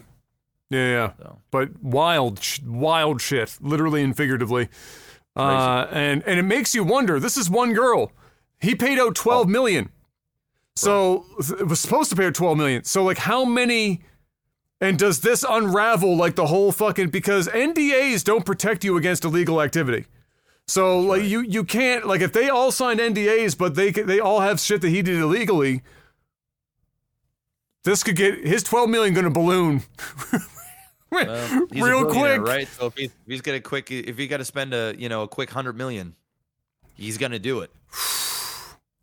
What do you think? Before we move on, what's your ballpark on what this payout's going to be at the end when this all is said and done? If they do settle, if all this settles, what do you think is going to cost them? I think she'll probably get another $7-8 million. I think she'll probably get that. I think there's going to be a lot more people that are going to come up if this stuff is true, right? Yeah. I don't know, right? Because my God, to bring this back up after you've already done it once, you have to imagine it's true. That's a lot of. You're going up against a billionaire. So if you're going to go up against a billionaire that's gotten away with this shit, you better have your I's dotted, your T's crossed, fucking ready to rumble. Yeah, exactly. You need to have hard proof because you're just not going to win the fight without it, right? Because he's got too much money and power. But do I think he's capable of doing some weird dumb shit like this from seeing who he is, the industry he's in? Absolutely I can. Yeah. Has he done it? I don't know. Right. That's for the court to decide. Yeah. But at the end of the day, do I believe this lady? I do. I do at face value. Yeah. But they have to, the burden of them is to prove. Yeah. What happened. But I didn't read any things. I don't know. But it's crazy. It's crazy. It's fucking nutty. You remember how the WWE used to be in the Attitude Era, man? Some wild shit. Wild shit, bro. Wild shit. So, and he defended it all in a million different interviews, and like his Playboy interview was fucking weird, and like so like there, would it surprise me? I can't imagine what was actually going on behind the scenes. Dude, it's a bunch of people roided up. Oh yeah. Traveling the country, going from town to town in a rough industry. Yeah. Full of drugs and alcohol. Exactly. Like just of excess. Yes. Right? Just egos, fucking dude. We've already discovered that, as it turns out, really wealthy people have this habit of being into some really crazy shit. It's like they get bored after a while, and then it's just like they're chasing the dragon. And now it's like, now I need this. I need to like basically fucking get into this crazy side of things to get my rocks off and fucking hell, dude. As soon as you venture out from missionary porno and you start going in, you go down the rabbit hole. Oh, you know what? Let me try this thing. Oh, whoa, this is different. This gets the dick just extra hard. I don't know what's going on with this.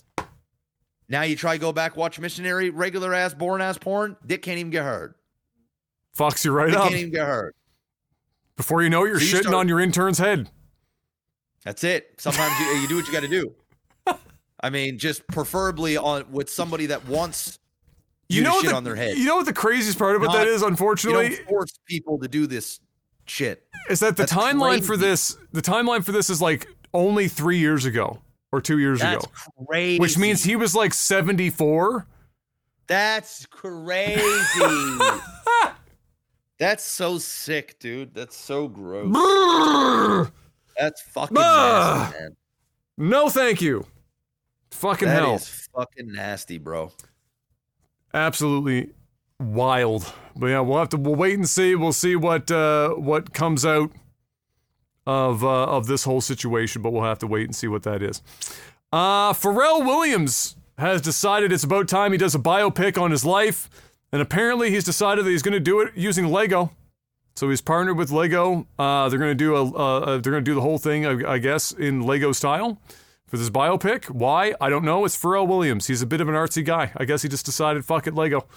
And then it's set to be directed by Morgan Neville, who is the guy who headed up the docs for Mr. Rogers and Anthony Bourdain, among others. So it's a well-known and respected documentary filmmaker. And so it's sounds like it will be interesting. I don't know if I personally am invested enough in Pharrell Williams to watch it, but you know what? Fuck it. Lego. Why not? Lego. What is Pharrell Williams? What is he doing? Is he producing now? Is he like exclusive producing, or what the fuck is Pharrell Williams doing? I don't follow Pharrell Williams. I honestly haven't heard his name until today when I read that. I can't remember the last time I heard Pharrell Williams' name. Still doing some shit, you know? Yeah. It's Pharrell. Yeah. That's true. Talented guy. For sure. Oh, yeah. And lastly, this is my description of this. Someone had a dream, this is on acid. Someone had a dream about combining Inglourious Bastards with the League of Extraordinary Gentlemen, it seems, as the Ministry of Ungentlemanly Warfare got a trailer this week, showing the headlining Henry Cavill in some sort of fucking mad lad role that kind of sort of resembles the, Brad Pitt's character from Inglourious Bastards. It basically looks like a shitty knockoff of Inglourious Bastards. Okay. Well, there's only one Quentin Tarantino. Yeah. So, Godspeed. And there's only one Brad Pitt. That too. I fucks with Henry Cavill. I like Henry Cavill, but I do. I don't know about this. It just sounds bad. Like what the League of the fucking not the League. Sorry, the Ministry of Ungentlemanly Warfare. Yeah, fuck dumb. Me, dude. It's dumb. What do you do when you go to the theater and you're like, if you're not buying it at a kiosk, you're like, sometimes you buy your popcorn and drink and your tickets all at the same time. Yep. You go up there, I'll take 2 tickets for what's the name of it? The Ministry of and then they gotta sit there and they gotta the employee doesn't know either, so they turn around at the board. The Ministry of Ungentlemanly Warfare, that Henry Cavill movie? Yeah, that's the one. Give me that one. I'm gonna keep it a buck. I had no idea ungentlemanly is even a word. It is to do something in an ungentlemanly like fashion. Oh, okay. The opposite of a gentleman. In other words, couldn't have just said like, "Hey, you're just not a gentleman." Inglourious Bastards. There you go.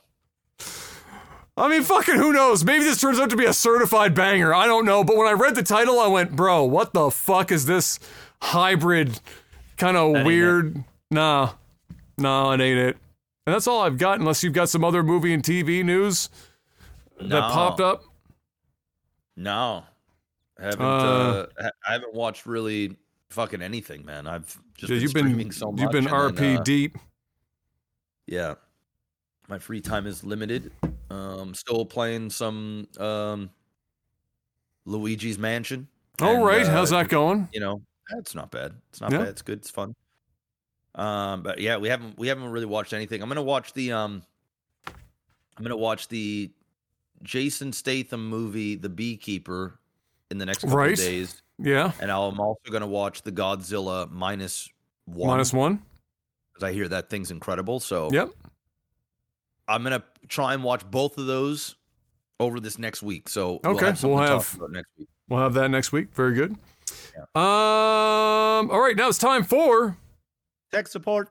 Patreon.com/LagTV is the place to go if you want to financially support the podcast. And of course, the StarCraft content now as well gets kind of shoehorned into that mix. And so if you want to go on over there, $5 or more a month gets you a couple of perks. But chiefly, we're going to be keeping it honest with you. Chiefly, you get to ask us questions each and every week here on the segment we call Tech Support. I put up a post on the Patreon page before the podcast each week called Tech Support, and then the week number of the podcast that you can click on and ask us your questions in the comments, and we give you answers in the time that we have. Let's see what we got this week. David says, my students are arguing about getting 0.5 mark differences on an assignment that is out of 93. I mean, I act surprised, but I definitely, when we were in school, I definitely knew people that were arguing for 0.5, 100%. What's the thing that you fought the most hard for that ultimately led to little return on investment? That's a good spin out, right? Yeah, like 0.5. Definitely not anything schooling related. You never did one of those? Like maybe you were like right on the pass-fail line and you were like, please, like let me, I know, like fucking just fighting I'm sure for it's that. happened, but I just don't remember it. Yeah. I just don't remember it.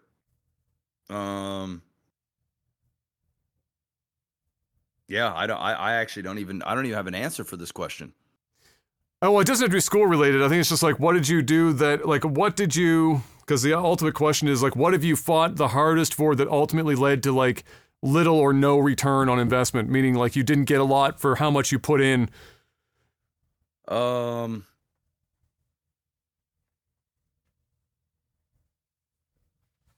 I would say, man, that's crazy because I usually kind of just go. I don't know. You answer first. Let me think. I'm thinking I had something that left my mind.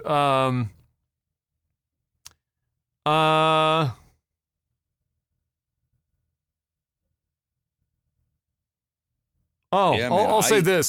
So my first job that I had, outside of university, I was young and I was, the go-getter and, wanted to like, impress my first, boss or whatever. And so I put all this effort into they didn't have a method because it was a very old system.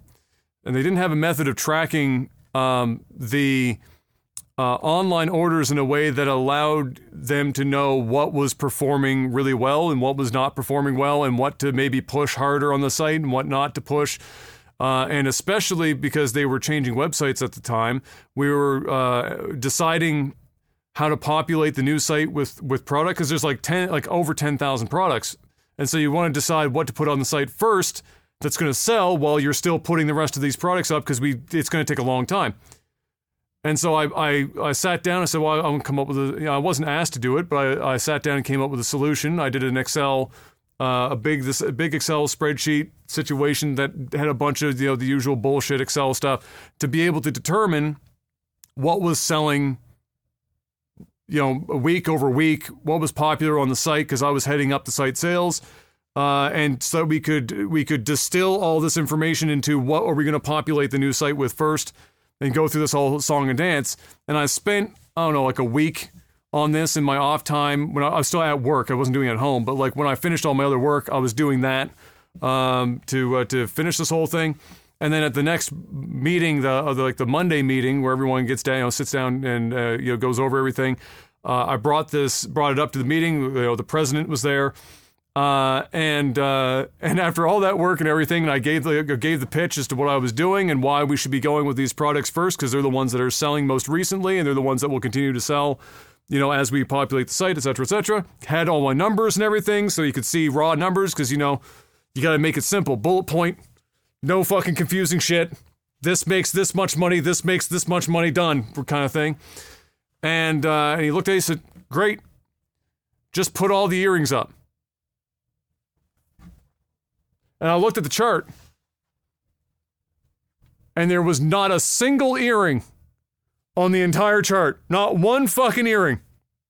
And I said, all right, but we haven't sold an earring in like 2 months out of the list that you want. It was like, yeah, just put all the earrings up. That's what I think that's the best idea. And I was just like sitting there, I'm thinking, and it was my first time. That was your first job, first whatever. And I realized, don't put more effort in. Don't do it. Just do exactly what you're asked. Gen Z's got it. My contract says 9 to 5. Don't ask me to come in for a meeting at 8. It's not going to happen. My life outside of work is more important than that extra hour. I'm not putting in more. You ask me to do something, it's on company time. I'm going to do it. I'm going to do a good job. But I'm not going the extra goddamn mile because it's not rewarded. They just fucking, they just ignore that shit, and that's the way. So that was my lesson. So that was my least return on investment. Was I thought I'd take all this time. I thought I'd maybe get a little bit of credit for it, whatever, or something, maybe even work towards. I was trying to convert it to a permanent position out of a contract. So I was trying to do that kind of stuff. Nah, nothing. Got to the time, sent me on my way, and that was the show. Not a goddamn thing on the other side. So yeah, that was probably, I would say, my best. My best example. For me, I would just say university, man. I mean, I invested a lot of time to go there. I graduated high school, went back to high school to upgrade my a couple of courses so that I could get a scholarship. Did that, went to university, and absolutely hated it, and ended up dropping out. Basically, wasted an entire year just being a fucking dipshit. So the return on not only my money, but my time, my vision, everything just out the window. Look at me now. I'm a fucking gamer. Look at me now. I don't know. Maybe that was a good investment. Who knows? Maybe. I guess I guess maybe like the lowest common denominator there for you would be like you learned that it wasn't for you. Yeah. And if you didn't do it, you would have never have known if it was or not, right? So at least you got that out of it. And at least you decided that before you did all 4 years. Oh, that would have been the whole. Yeah. Yeah. Volkus asks, memorable traffic accident that you have seen, since he said he's asking this since he's now trapped at work by one of these accidents. Dude, the most memorable one for me is one probably that I the was one in. that you were in. It was was it the one that was like in the middle of the road on the 103, the fucking like refrigerator or some, not a refrigerator. Well, yes. Well, no. There's okay. Well, yes and no.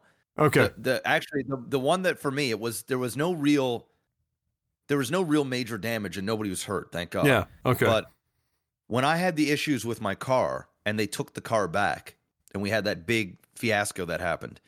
When I went to go get the car again after 3 weeks of not having it, on my way home, the first red light from the dealership, I pull up to the red light. Literally, if I look in my rear view, I can still see the dealership. A guy in a town car, in a taxi, nails me from behind. Just rear ends me at a red light. I remember that. So coming home from picking up my new car that I had just got back.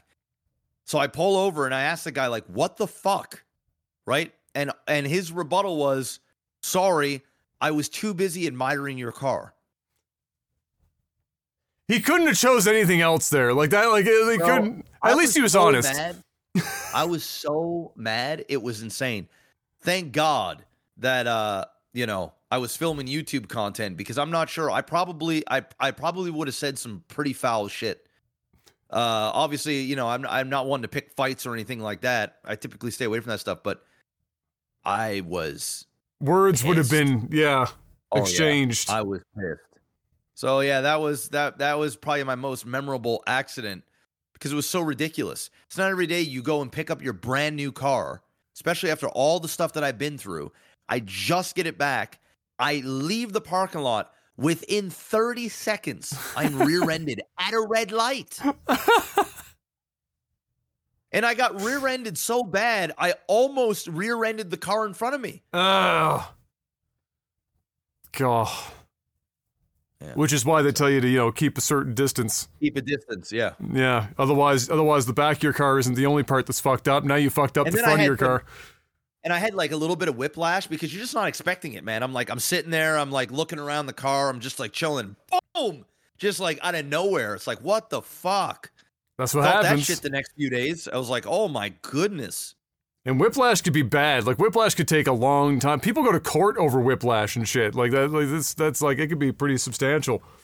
I don't know. For me personally, like I've seen a number of them. I'm gonna say I didn't get to see it happen, but I'm gonna say the strangest thing that I saw, and it didn't even necessarily stop traffic per se, but it's definitely the weirdest vehicle accident related thing I can think of.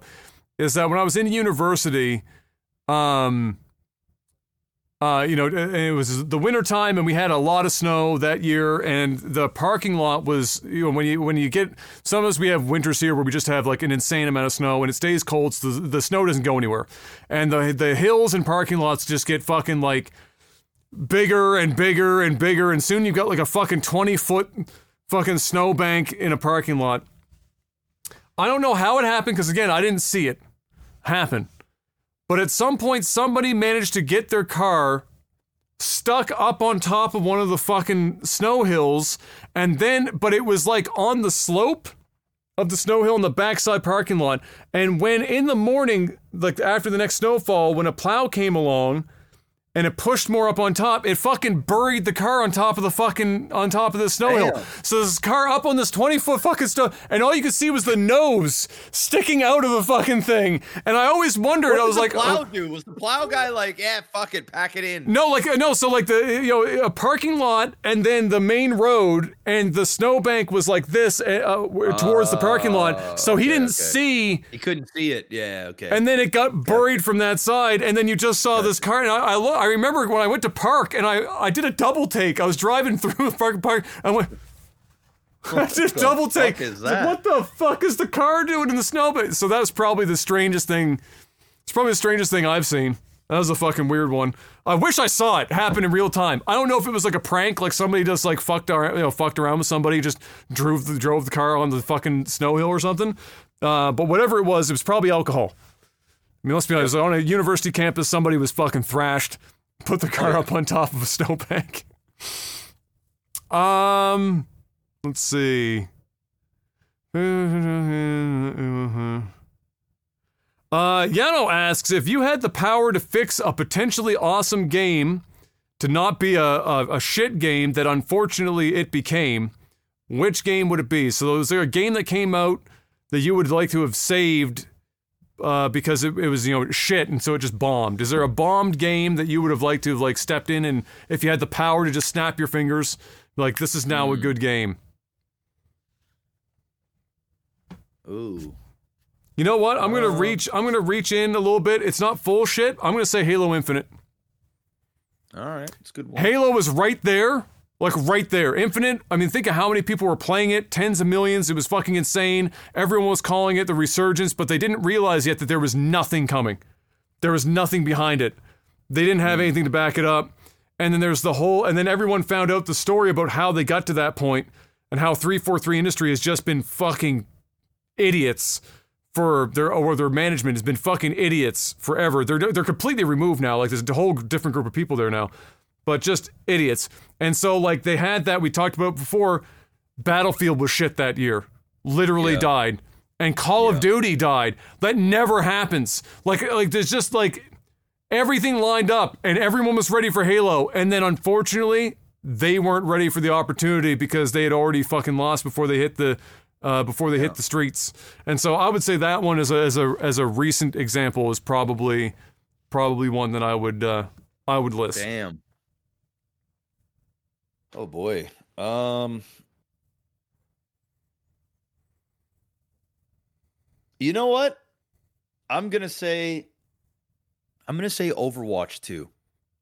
Oh, yeah. I And think the there's. thing is- Yeah, I get The that. thing is it's not that I really like the concept of Overwatch. It's a Yeah. fun game. It really Yes. is. Overwatch Yes. 2 is actually fun. I actually think Overwatch 2 is better a game experience than Overwatch 1 was. Maybe it's because I hadn't played Overwatch 1 in so long. But I just feel like there's little to no innovation at all in the second one, and it really didn't move the needle all that much for the game. And I think that it's one of those Blizzard games that like I kind of rooting for silently, but it just continues to just not do what it should do. So and I'm also picking that because I can't really think of any other games right now off the top of my head. Yeah. But I think like Overwatch 2, it had so much potential. And it's not a dead game, but it's not like it's not what it should be. It feels like it should be. That's the worst part about it that pisses me off. It makes me angry. It's not that I think the game is shit. It's that I feel like it should be the top of the fucking food chain, basically. Like, it feels like it should be.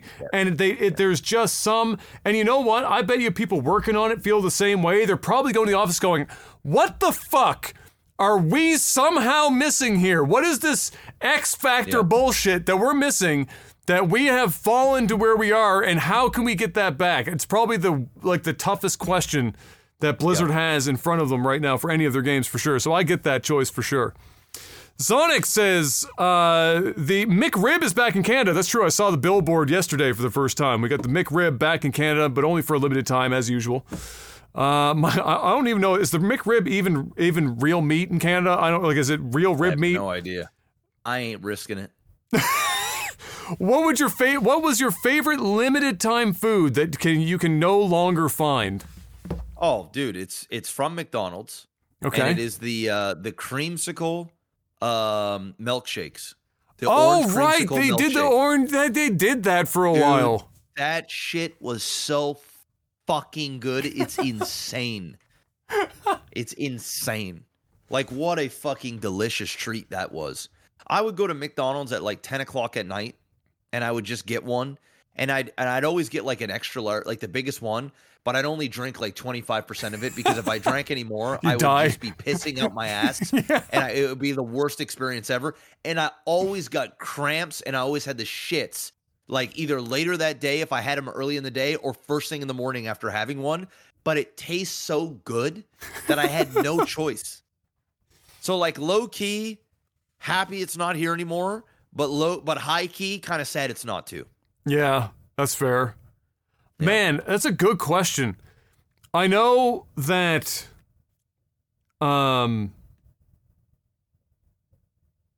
man, I'll say I guess I've got like one that isn't anymore, but it used to be. But I'll mention it, and then I'll mention another one, because I don't know if I have anything else really off the top of my head. But I remember when Vanilla Coke first came out, and I was obsessed. And then Vanilla Coke went away for a long while, and now it's back, and it's just a normal thing that you can find. It's not as prevalent, but you can find it if you want. You have to go looking for it. You have to look for it, but you can find it. But when Vanilla Coke first dropped, dude, that was crack cocaine. I couldn't stop it. I was asking Mom to pick me up one on the way home from wherever she was. Like, I just constantly needed to. It was. And it's the first like 5 or 6 sips you have from it. That is just like bliss. Yes. It's so fucking good. Yes. It's so good. And so, you know what I haven't done yet? I want to do is I haven't made a rum and Coke using Vanilla Coke, and I bet you it's fucking fire. Oh man, I'd be an alcoholic. Yeah, pretty much. So like that is probably one, even though it's not like it doesn't fit the criteria perfectly. And then other than that, I can't necessarily name them off the top of my head, but there are donuts that Tim Hortons doesn't make anymore that they used to make that I used to really enjoy having. They brought some back recently, actually, like some of the classic donuts, like the Walnut Crunch and some stuff. They're doing a limited run of that stuff. But I'm just going to say it's not necessarily that they're not available anymore, but I miss when Tim Hortons still did most of their donut making in shop and not have them be like what they do now. Yeah, outsourced almost. Like because it tastes so much different, and it's so much worse than it was growing up. Yeah. It's actually fucking insane. So I'll use those two as examples, but I've never, you know what? I honestly don't think I've ever had a McRib. I'm not going to start, but I don't think I've ever had one. Have you? Have you had a McRib? I think I have many years ago. Like when I was a teenager. I think I may have had one. Oh, dude. Speaking of McDonald's, before I move on to the next question.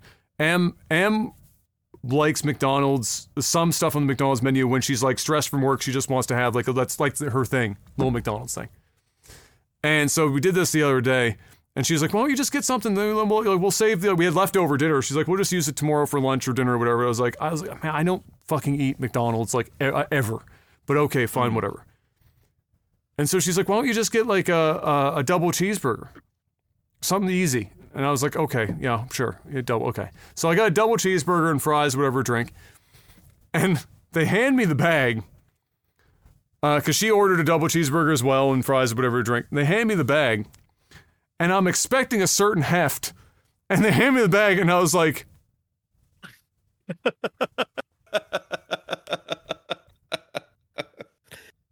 this feels light. Yeah. And I took the bag and we start driving away or whatever, and I hand the bag to Em. She opens the bag, and I'm half expecting in my mind, I'm like, did they forget some shit or whatever? Like, did they fuck the order up? No, it's all there. She hands me the double cheeseburger. Oh, dude, it's the size of the palm of your hand. It is literally, now I got big hands, but like it was actually just, like it fits in the palm of my hand. Yeah. And I'm thinking, now I know it's been a hot minute since I've ate one of these bitches, but there is no shot that is the size of the burger I ate when I was a fucking like kid. There's no way. No, it's not, dude. They've gotten smaller. The garbage. My son can eat them cheeseburgers like they're nothing. Right? He's 4. What is? I could eat six. I could eat 6 double cheeseburgers. Legit. Dude, if you're getting a burger from McDonald's, you either have to get a Quarter Pounder or Big Mac before it feels like you're actually eating a burger. Like, dude, I never eat McDonald's anymore. It's like, it's so rare. It's fucked up, man. McDonald's. I fucked up, and the prices went up, and I'm like, Jesus. Dude, she ordered a McChicken the other day. And we had the McChicken, not only was it small, but like the breaded McChicken, it was like the hockey puck breaded like chicken that you got at like a high school like fucking cafeteria. And then one piece of like iceberg lettuce, or like a little sprinkle of iceberg, and one knife of mayo. Yeah. And that's the sandwich for like $7 fucking. And I was like, how? Talk about the price of video games being weird. Who the fuck is buying a $7 McChicken? What are we doing? Apparently a lot of people. It's crazy.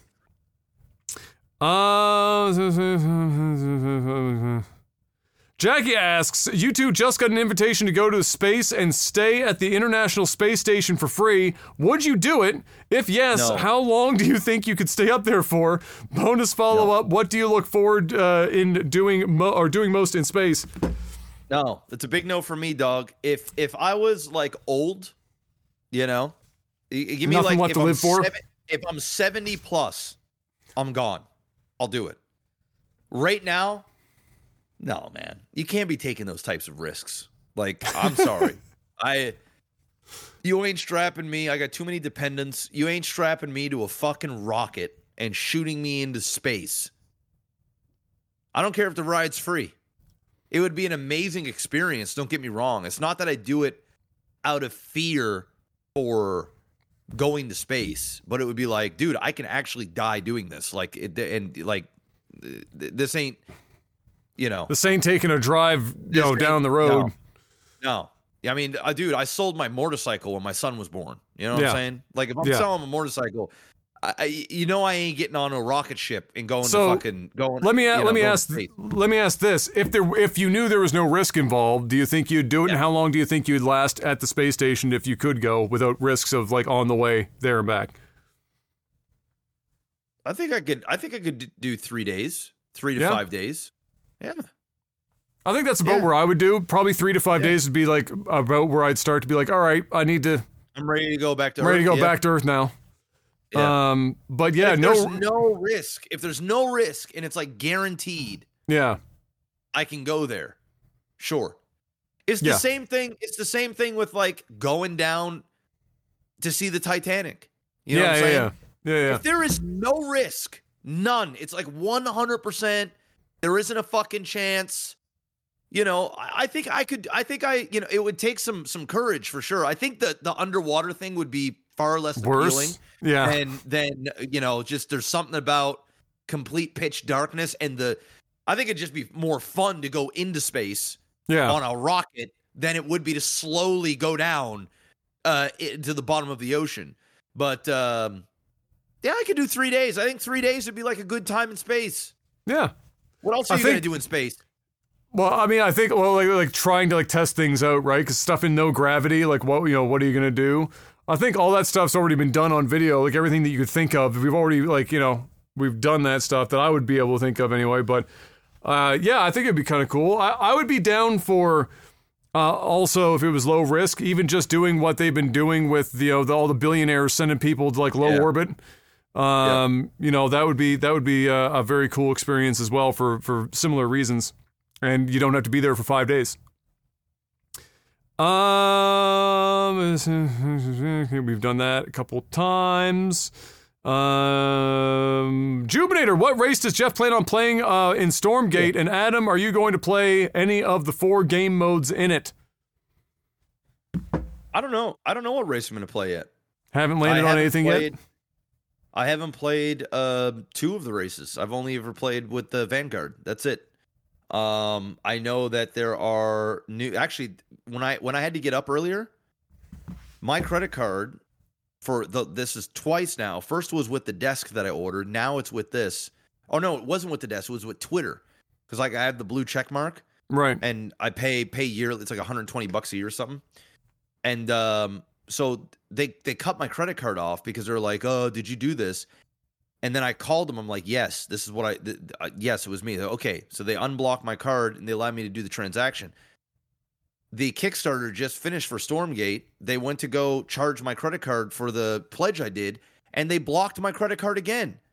So they're like, call us. So that's why I had to get up and call them. Like, guys, every time I use my credit card here, because it's my company credit card, and they're and I'm like, guys, I barely use this credit card. The times I use this credit card, I want a shit to go through, because now I've got to go back. I've got to redo the thing. I got to call you. I got to sit on hold, wait for you guys to do this shit. It's ridiculous. I don't even know how I got there. M has one of her credit, like her only credit card is like that, where they just constantly block her shit like, all the time. What are you doing? Yeah, it's like, why? Like, I appreciate that you're trying to, stop fraud and whatnot, but like, there's come on. You don't need to block my card buying groceries. Like, what the fuck are you doing? As for the question for me, do you plan on playing any of the 4 game modes in it? I don't know, man. Honestly, like, I was never an RTS guy to begin with. I'm probably going to play around with it a little bit, but it's not going to be a game that you're going to see me play for fucking like 8 hours a day or some shit. It is a lot like Frozen Throne, man. Yeah, so like, it's much more of Frozen Throne than it is StarCraft. I think you're going to like this one. I think you're going to enjoy playing this one more than you did StarCraft. I do believe that's probably the case, but like, I'm also not playing Warcraft right now when I could be. So it's just like, it's just that the genre itself is not something that has held my attention from a gameplay perspective. Just from a stress thing, like I get stressed when I play RTS because I'm so hard on myself. So that's why you don't see me play a lot of competitive games in general these days, because it's just like I've already got like almost no hair left. I gotta slow the fucking bus down. I'm fucking just Mr. Clean here pretty soon. But will I play it? Yes, almost guaranteed. But will it be something I'm playing all the time? And I don't know. And as for which game modes, I mean, let's let the game come out before I decide what game modes I'm going to be playing when the time comes.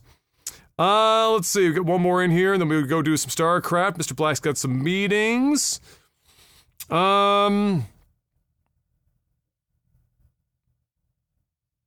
Bork Chop. I mean, I think we fielded this idea before, but then we decided it was a bad idea. But we can reiterate here so that Bork Chop maybe gets an idea. Would you ever add a Patreon level or donation amount that lets a fan join the conversation for an episode? How much do you think you'd want to charge? So, no, for a couple of reasons. The biggest reason is there is almost not enough vetting that anyone, like, that we could do for any individual person